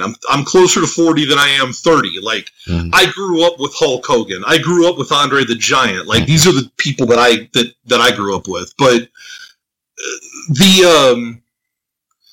they can tell a long story, and nobody goes, "Oh my god, this is so boring." Yeah. Like, Okada and Omega has been going on for a year. Yeah. And it is not going to end until at least January. Yeah, because I totally believe that Omega is taking the IWGP Championship. So do I. But the thing is like, think about that. That is an 18-month story arc. Yeah, because, I mean, it's even longer than that if you count the time that Omega, you know, worked his way up through the system there till he got to Okada. Yeah. I mean, it's one of those things where it's like, I like slow burn storylines. And the thing that I enjoy the most about that storyline is it's like I engage all parts of my brain. I get entertained by Kenny Omega cutting promos because Kenny Omega can go out and cut a promo in Japanese and in English. Yeah, I thought that shit blew my mind, man. Oh, dude. And it's like one of those things that's like, I love Omega's presentation of that snarky, snide heel. Now, Okada, being as he doesn't speak as much English, it's like subtext. It's like subtitles. It's like watching a silent film. Mm-hmm. But the thing is, it's like, and the fun part about the translation is usually wrong. Like, that was like, I mean, you going back to the New Japan app, the New Japan World website and app. like one of the things I laughed the hardest at is the first time I subscribed there, which was like 2+ years ago, I think, something like that. Like it wasn't too long after it got released. Mm-hmm. At least that I found out about it. They had ads they had those weird little ads at the bottom of the page that had the person's face in it, and then they had the text next to it. But when you hit the English translator, all the ads turned into "It's 6 o'clock at Kurikan fucking Hall." What? It translated to Kurikan fucking Hall on the banner at the bottom of the page. Sweet. And I was just sitting there going like, "Oh my god! Like, can you guys just hire me and I could like help with that? Like, you don't even have to pay me that much because it really wouldn't take that long." Well, I mean, a lot of it's kind of weird over there because they kind of think that shit's funny because Taka Michinoku has motherfucker in his entrance music. Why not? Dude, because the thing is you have to understand, it's Japan. Mm-hmm. It's so, like, the fandom is so different and it's so weird. Like, Wrestle Kingdom, the first time I watched Wrestle Kingdom, it literally put me ill at ease as a wrestling fan. Because the crowd was so fucking respectful. Yes. Mm-hmm. Like, people were sitting there quietly. And they were waiting for something to happen, and then there would be some rhythmic clapping. Yes. And then you would have some prepubescent girl go, "Tanahashi!" in the background, and then something else would happen. And then it would be quiet again. And then, but like nobody ever got up. Nobody ever got mad. Like the only time I've ever seen people stand up at a New Japan show is if Kenny Omega was going to land in the fucking section. I mean, it's that kind of mindset where it's just like, you watched it and you're just like, holy crap, this is weird. Yeah, it's like going to the movies or whatever. You know, you just there enjoying the movie and shit. Yeah, and you're like, man, this is really weird because it's like, you're used to, I mean, like, as Americanized fans, like, we're used to watching the Rampway in the WWE, and there's people with signs, and people throwing babies, and people giving people high fives, and Kevin Owens cutting promos on 6-year-olds, and that kind of stuff. Yeah. Like, that doesn't happen there. Like, it's fairly respectful. Like, the wildest entrance there is Okada. Mm-hmm. And that should be the wildest entrance because he's the biggest star. Like, that's your main event. That's the guy. And like, I mean, but think about all the entrances over there. Think about how sedate they are. Like, in reality, like, really how low-key they are. Yeah. I mean, about your only true exception to that rule would be Los Ingo. Because, like, Naito is more animated than what he used to be, and now that he has Takahashi to bounce off of with Daryl, and Bushi and Sonata's kind of come into his own, and Bushi's still kind of the weird guy in the mask that spits mist at people, and he's just kind of there because he's the guy that didn't get over. He's the bone soldier of Los Ingob. That's who he is. Like, he just never got over for some reason. And then when Rush is over there, it gets even better. What? Rush went to Japan? Rush from CMLL? Yeah. Oh, I'm thinking, yes, you're just talking about Leo Rush. Oh, no, not Leo Rush. This is actually Rush from CMLL. Okay.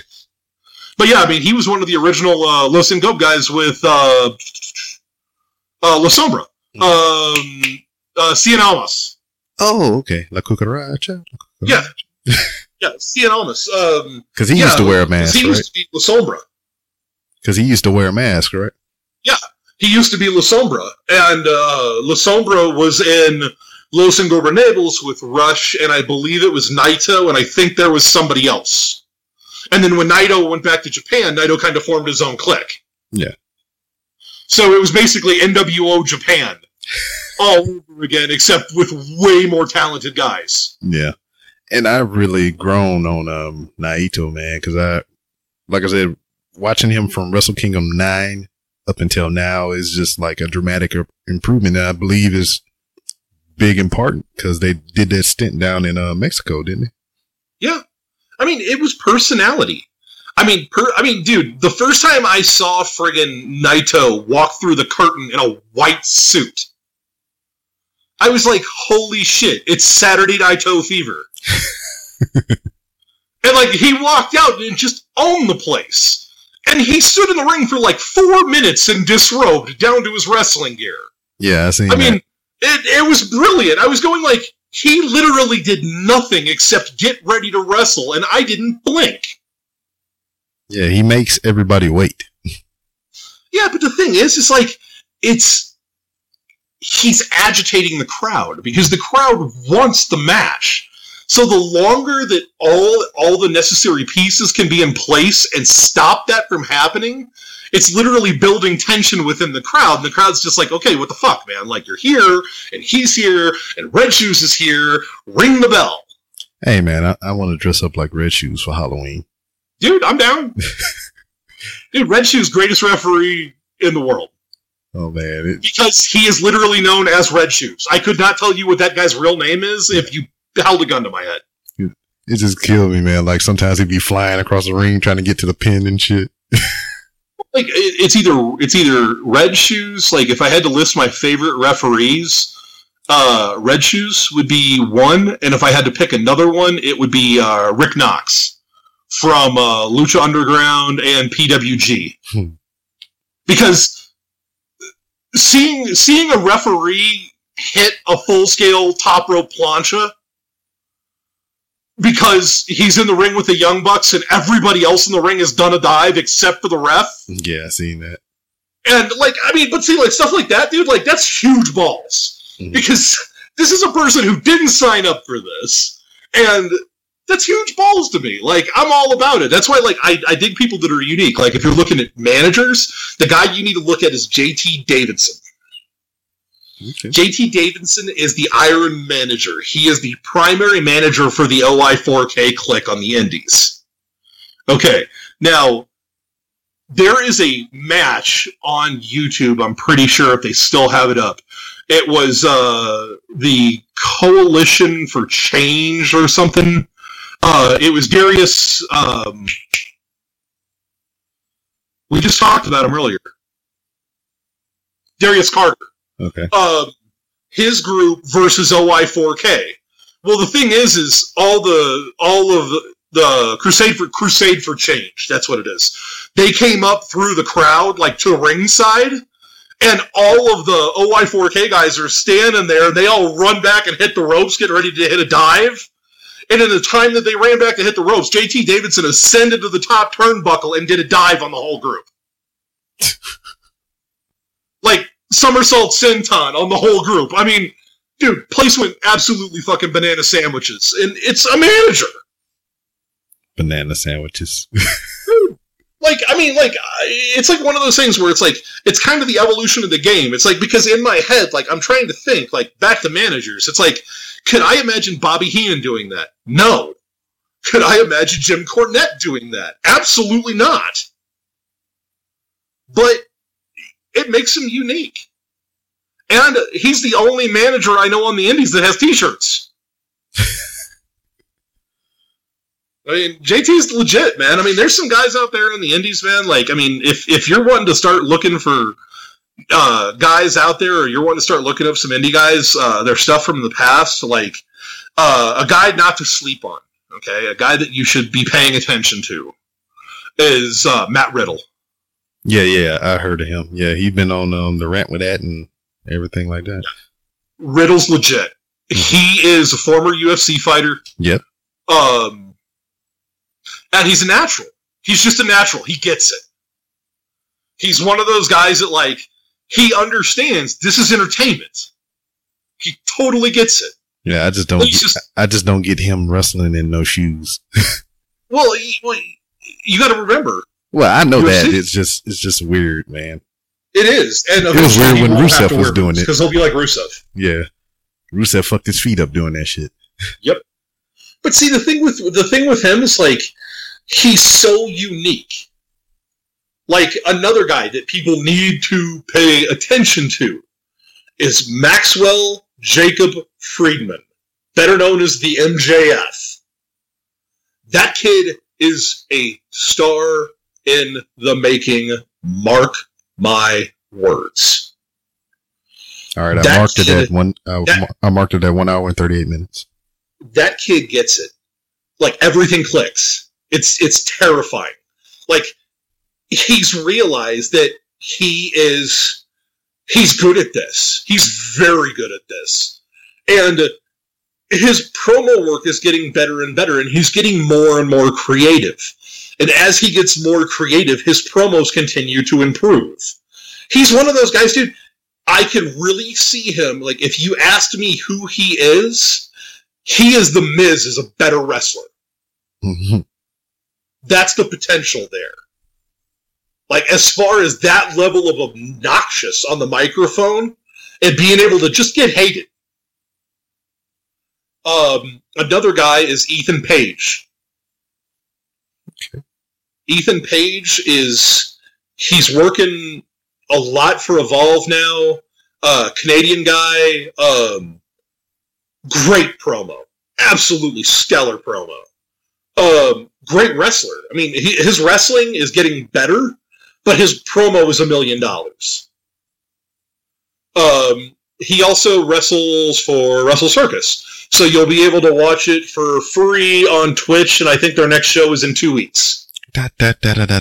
Circus. Yeah, I mean, they've got, Ethan's legit. He's another guy that, like, he kind of tickles my funny bone because he's that dick heel. I mean, he's that guy that, like, he's funny to me because I realize how well he's doing his job. Gotcha. But, I mean, like, dude, and there's, and dude, the granddaddy of them all. The guy who is, the guy is going to print money. Okay? Print money. Like, literally just, he's an ATM that can do planches. And he shouldn't be able to do that. And that is the limitless one, Keith Lee. That guy has got WrestleMania main event potential. He is, let's see here, what's his intro? He's 6'4", 332.4 pounds. Okay? And this guy can fucking launch himself like he's Ricochet. Like, it's stupid. You look at Keith Lee and go, that's not fucking possible. But he will do it over and over and over again. He is the guy that I look at and go, holy shit. Like, if I was starting a new wrestling organization and I needed a bona fide star, he's it. Because he can do things I've never seen a man that size do. And that's from watching indies all over the world. Like, the only other guy that I would put in the same ballpark, but he's not, would be Brian Cage. Yeah, that's a big dude. But the thing is Cage was not a big dude. He put a ton of work into his body, and the dude turned into a monster. Yeah, I seen him in his early iteration, and he was, like, small. It's like, it doesn't even look like him. Mm-hmm. But when you go to Keith Lee, you look at him, and he's like, you're going, wait a second. Okay? You're just naturally a big dude. Like, when I first saw Keith Lee, like, he had the Cassius Ohno jiggles. Okay? Now, I love Chris Hero, okay? And I say that with all due respect in the world. I have no room to talk because I also have the jiggles, so it's going to be okay. But he's one of those guys that, like, you can see the transformation. You can see him preparing himself mentally for what's next. Because, like, look up a picture of him, like, look on Google, see if you can find a picture of him from, like, a year and a half ago in the ring, and look at him today, like, on Twitter, like, his last picture he posted. He looks like a different person. But he's one of those guys that you, like, do, and you look at him, you're like, there's no way. There's no way that guy can do that, but he does. And he dives like the dude from The Simpsons. The dude that got thrown through the front window, and he was, like, full missile. Yeah. Yeah, that's exactly how Keith Lee does his top rope dive. So that was like, And a joke that, like, when we first saw it, somebody posted the Simpson picture right next to it. I said, I'm never going to be able to unsee that. Wasn't he in ROH? Keith Lee was, yeah. Okay, he was in the Pretty Boy Killers with Shane Taylor. Yeah, I seen him live. I seen him WrestleMania weekend in Dallas. Dude, he's legit. He is legit. Way legit. The name just didn't catch my ear. He's one of those guys that you can look at and go, there's not many people like you. Yeah. Like, seeing him and Dijak go at one another, you want to see two big guys that have no business doing what they're doing, but they're going to do it? Okay. I think it was at Limitless in Maine. There was a GIF. Send a tweet to Joe K and see if he's got the GIF somewhere of Dijak doing a backflip, top rope plancha, and Keith Lee catching him like he was a fucking toddler. Man. Like, literally didn't collapse, didn't fall over, literally caught him square on the shoulder and slammed him onto the apron. It was ridiculous. Like, you're going like, physics tells me that shouldn't happen. Because an object set in motion will remain in motion, and an object at rest will remain at rest. So the thing is that much inertia hitting someone and that person not flinching, that's not legal according to the laws of physics. I'm looking at a GIF right now with him and another big motherfucker, Jeff Cobb. Oh, dude, I love Cobb, man. He's another guy. Like, he is. I think he still probably needs another year, maybe a year and a half on the indies. I think he's doing good at Lucha Underground. Oh, dude, he's been great as Matanza. Great as Matanza. But the thing is like, unfortunately, he doesn't speak. Mm-hmm. So it's like, I know Jeff can cut a promo because I've heard him do it on YouTube, but there's a lot of people out there that know Jeff Cobb as Matanza, but they don't search out Jeff Cobb because they're just Lucha Underground fans. Yeah. So the thing is they don't know the whole body of work behind him. I mean, he's one of those guys that, like, he's a guy I could definitely see ending up in the WWE, I'd say within 2 years. If I were to make a guess, I'd say 2 years. Because he is right up the Briscoes alley, former Olympic wrestler, that kind of stuff. I mean, like, he is tailor-made for the Briscoes. Yeah. So, like, I'm really surprised they didn't sign him before, to be totally honest. I mean, unless he told them at that time he wasn't interested. That's the only way that I could see it. Yeah. I mean, he's dude, like, that's the great part about wrestling, man. It's like there's so many rocks to turn over, and you turn over a rock, man, you can find talent. Because there's shit everywhere, man. Like, I found there's a wrestling company that's been running shows in Denver that I've never heard of. Ever. Never heard of them. And my friend's like, yeah, dude, the IWC show. I'm like, what the hell is that?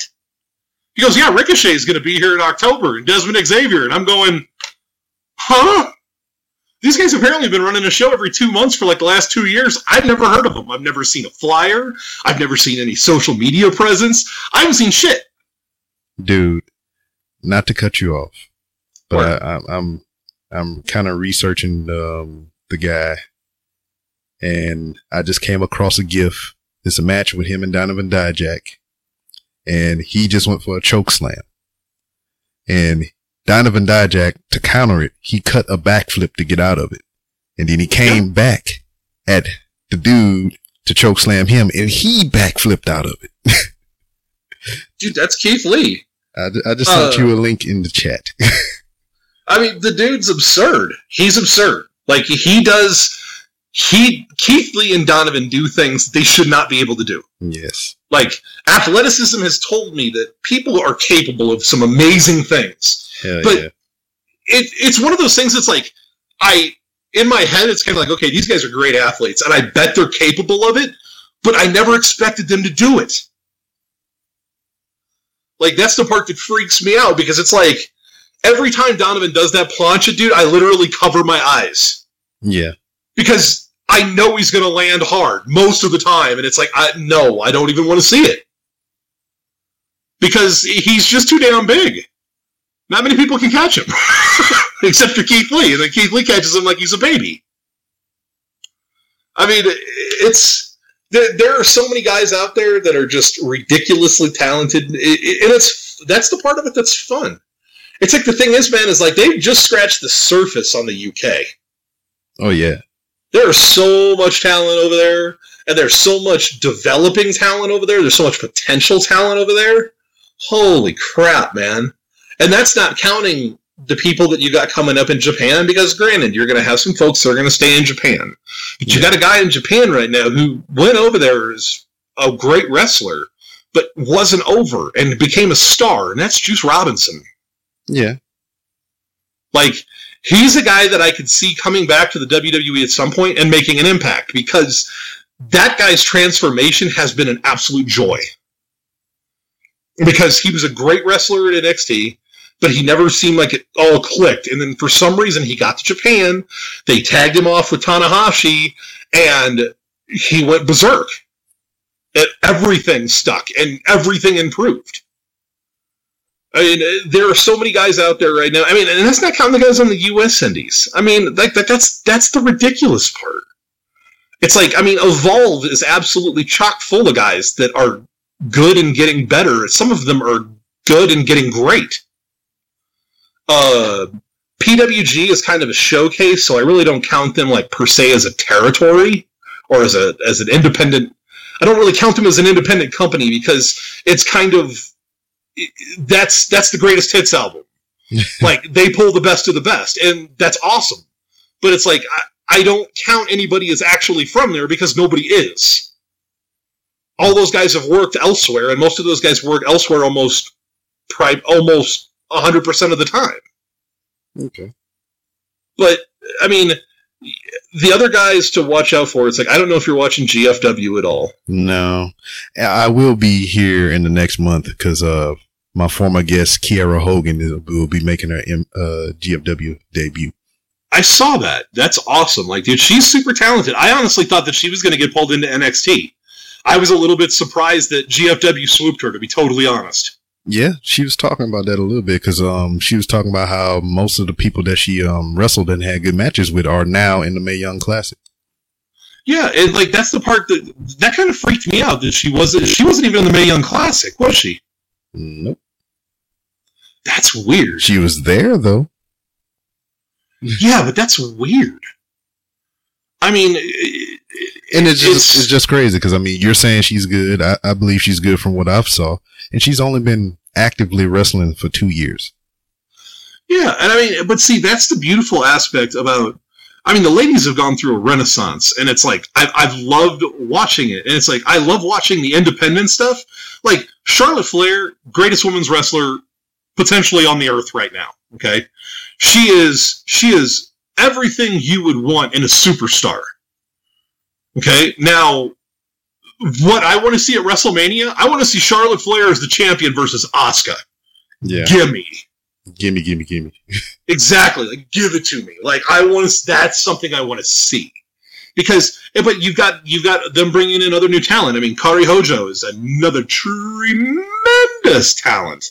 The Japanese space pirate, I think somebody called her. Oh, yeah. I mean, she's phenomenally talented. And craziest elbow drop I've ever seen in my life. What's that? Craziest elbow drop I've ever seen in my life. Oh, dude, it's the best elbow drop in the WWE since the Macho Man Randy Savage. And if anybody wants to argue with me, I'll argue with you all day. You don't have to argue, because it's amazing. Yeah, and I mean, but see, like that's the cool part about, especially about the ladies. The thing is like the men get a little bit more of a break, because there's so many on-demand services out there that feature the best of the best. Now, granted, the ladies are catching up, because there are a lot of these organizations that were predominantly men are introducing women's divisions because they realize there's a market there. But it's fun to see these women kind of develop like out of nothing. It's kind of fun to see them rise and learn, and when you start seeing things click, and it's like, I mean, like watching, like I followed ICW for like the better part of like 2 years, because I'm a huge Grade O mark. Go figure. But like their women's division is not real big. Like they've only got maybe 6 or 8 ladies that kind of tinker in and out. But watching them learn has been a blast. And you actually saw 2 of them in the Mae Young Classic, or you will, rather. Mm-hmm. And that's Piper Niven, better known as Viper. Yep. And KLR, Killer, or Kaylee Ray. Yeah. Those two, I mean, I love Viper. I personally think Viper is a little bit more polished Nia Jax at this point. Yeah. Like, she could be that character. And the thing is, it's like, she's over in Japan, and she's working with the best of the best. So it's like, she's only going to get exponentially better. Now, not to cut you off, I'm still looking up this Keith Lee guy. Word. And I seen 2 gifts. One, it was what's the guy from GFW was talking about, Alexander? Xavier? Xavier, Desmond there you Xavier? go. Xavier, yeah. I just seen him do a somersault out of the ring, and Keith Lee caught this guy in power palm position. He didn't even let him touch the ground. Yeah. And then I seen another gif, same thing, but the guy that he caught was a fucking Donovan Dijak. There you go. I mean, that's why I said, like, Keith Lee's one of those guys that it's like, I cannot believe Papa H hasn't thrown money at him yet. I can't believe it.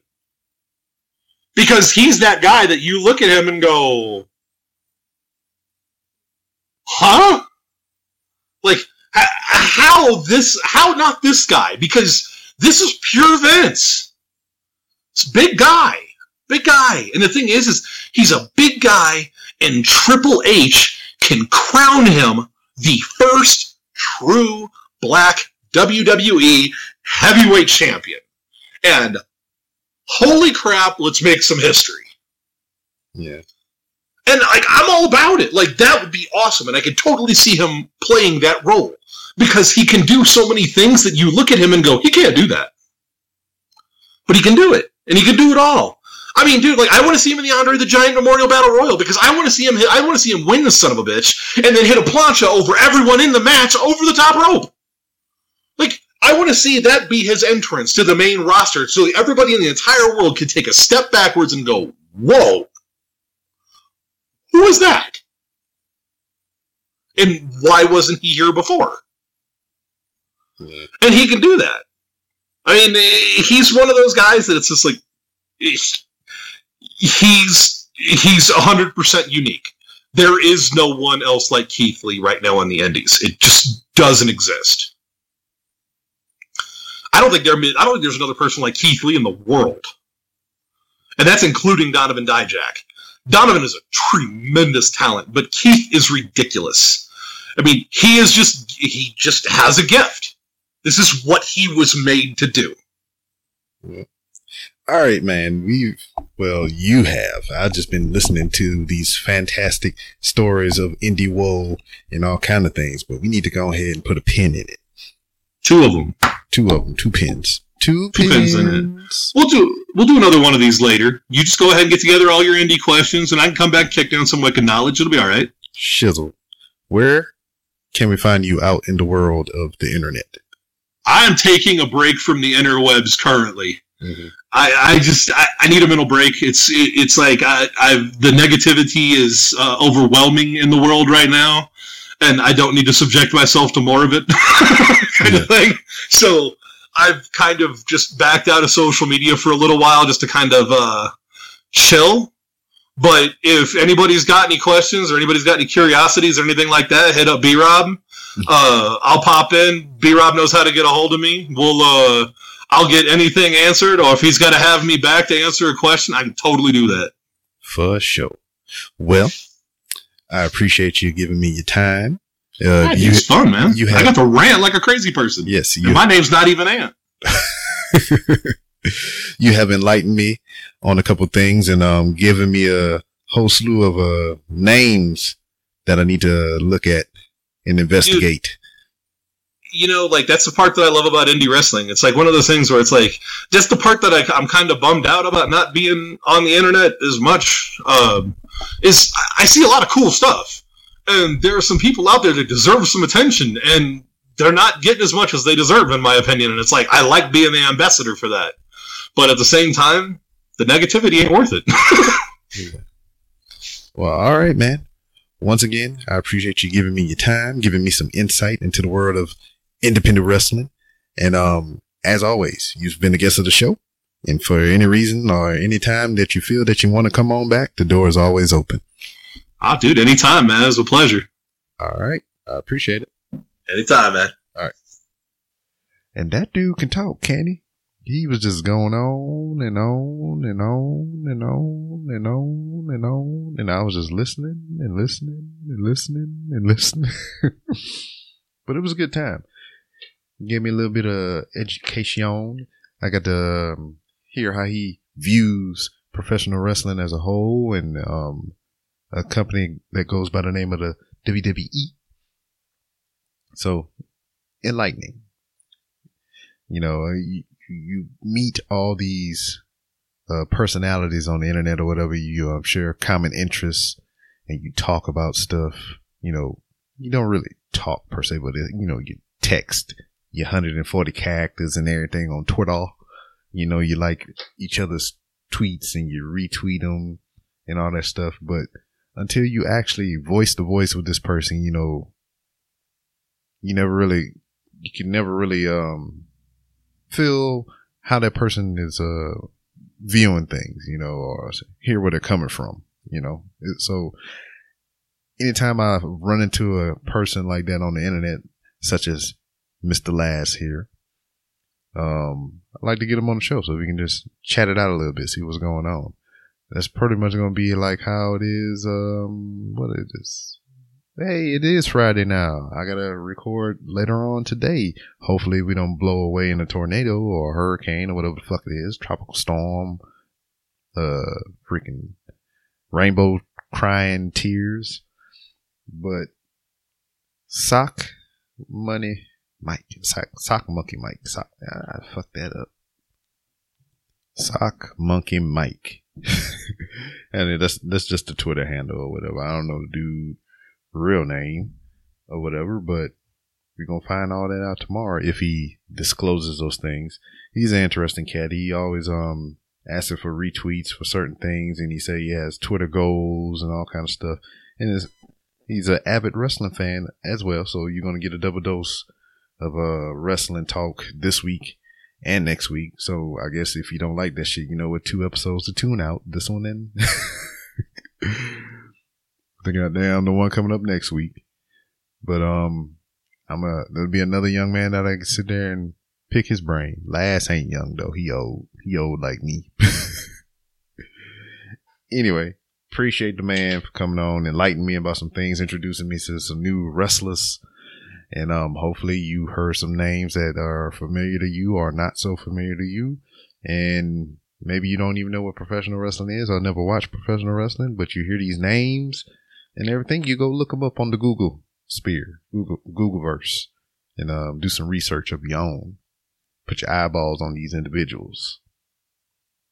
With that being said, you can find me on Twitter at itsbrob. That's ITSBROB.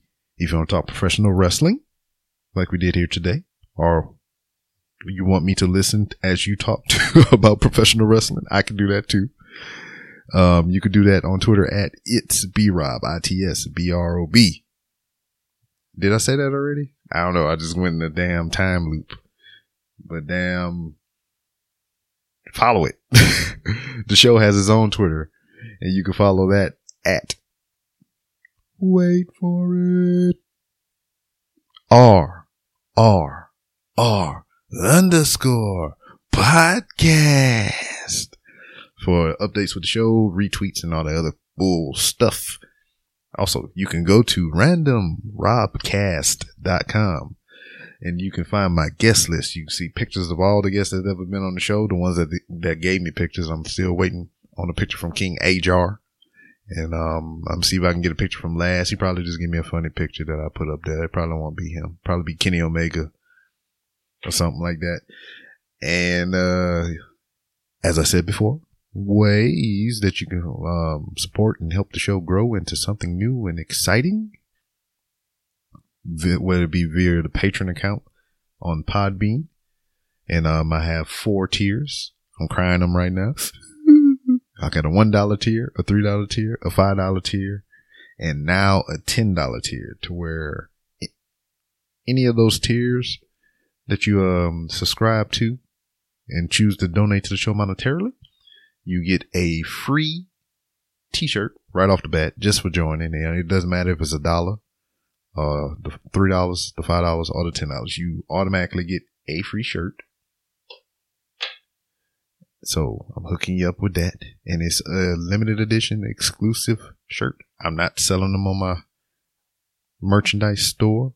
Only the people that contribute to the account get this t-shirt. And I don't know why I said account. It's not like Bank of America, but I guess in essence it is an account, because I had to set an account up to do the patron shit. But anyway, you get what the fuck I'm saying. Help me out. If you donate, you get a shirt. Free. Full free. It wouldn't be free, I guess, if you donate, but you wouldn't have to pay for the shirt or the shipping. You get what the fuck I'm saying. You get a goddamn shirt.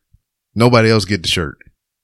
Unless, I feel they worthy of the shirt, which, Ray, dude, you're awesome. So I got you a shirt for free.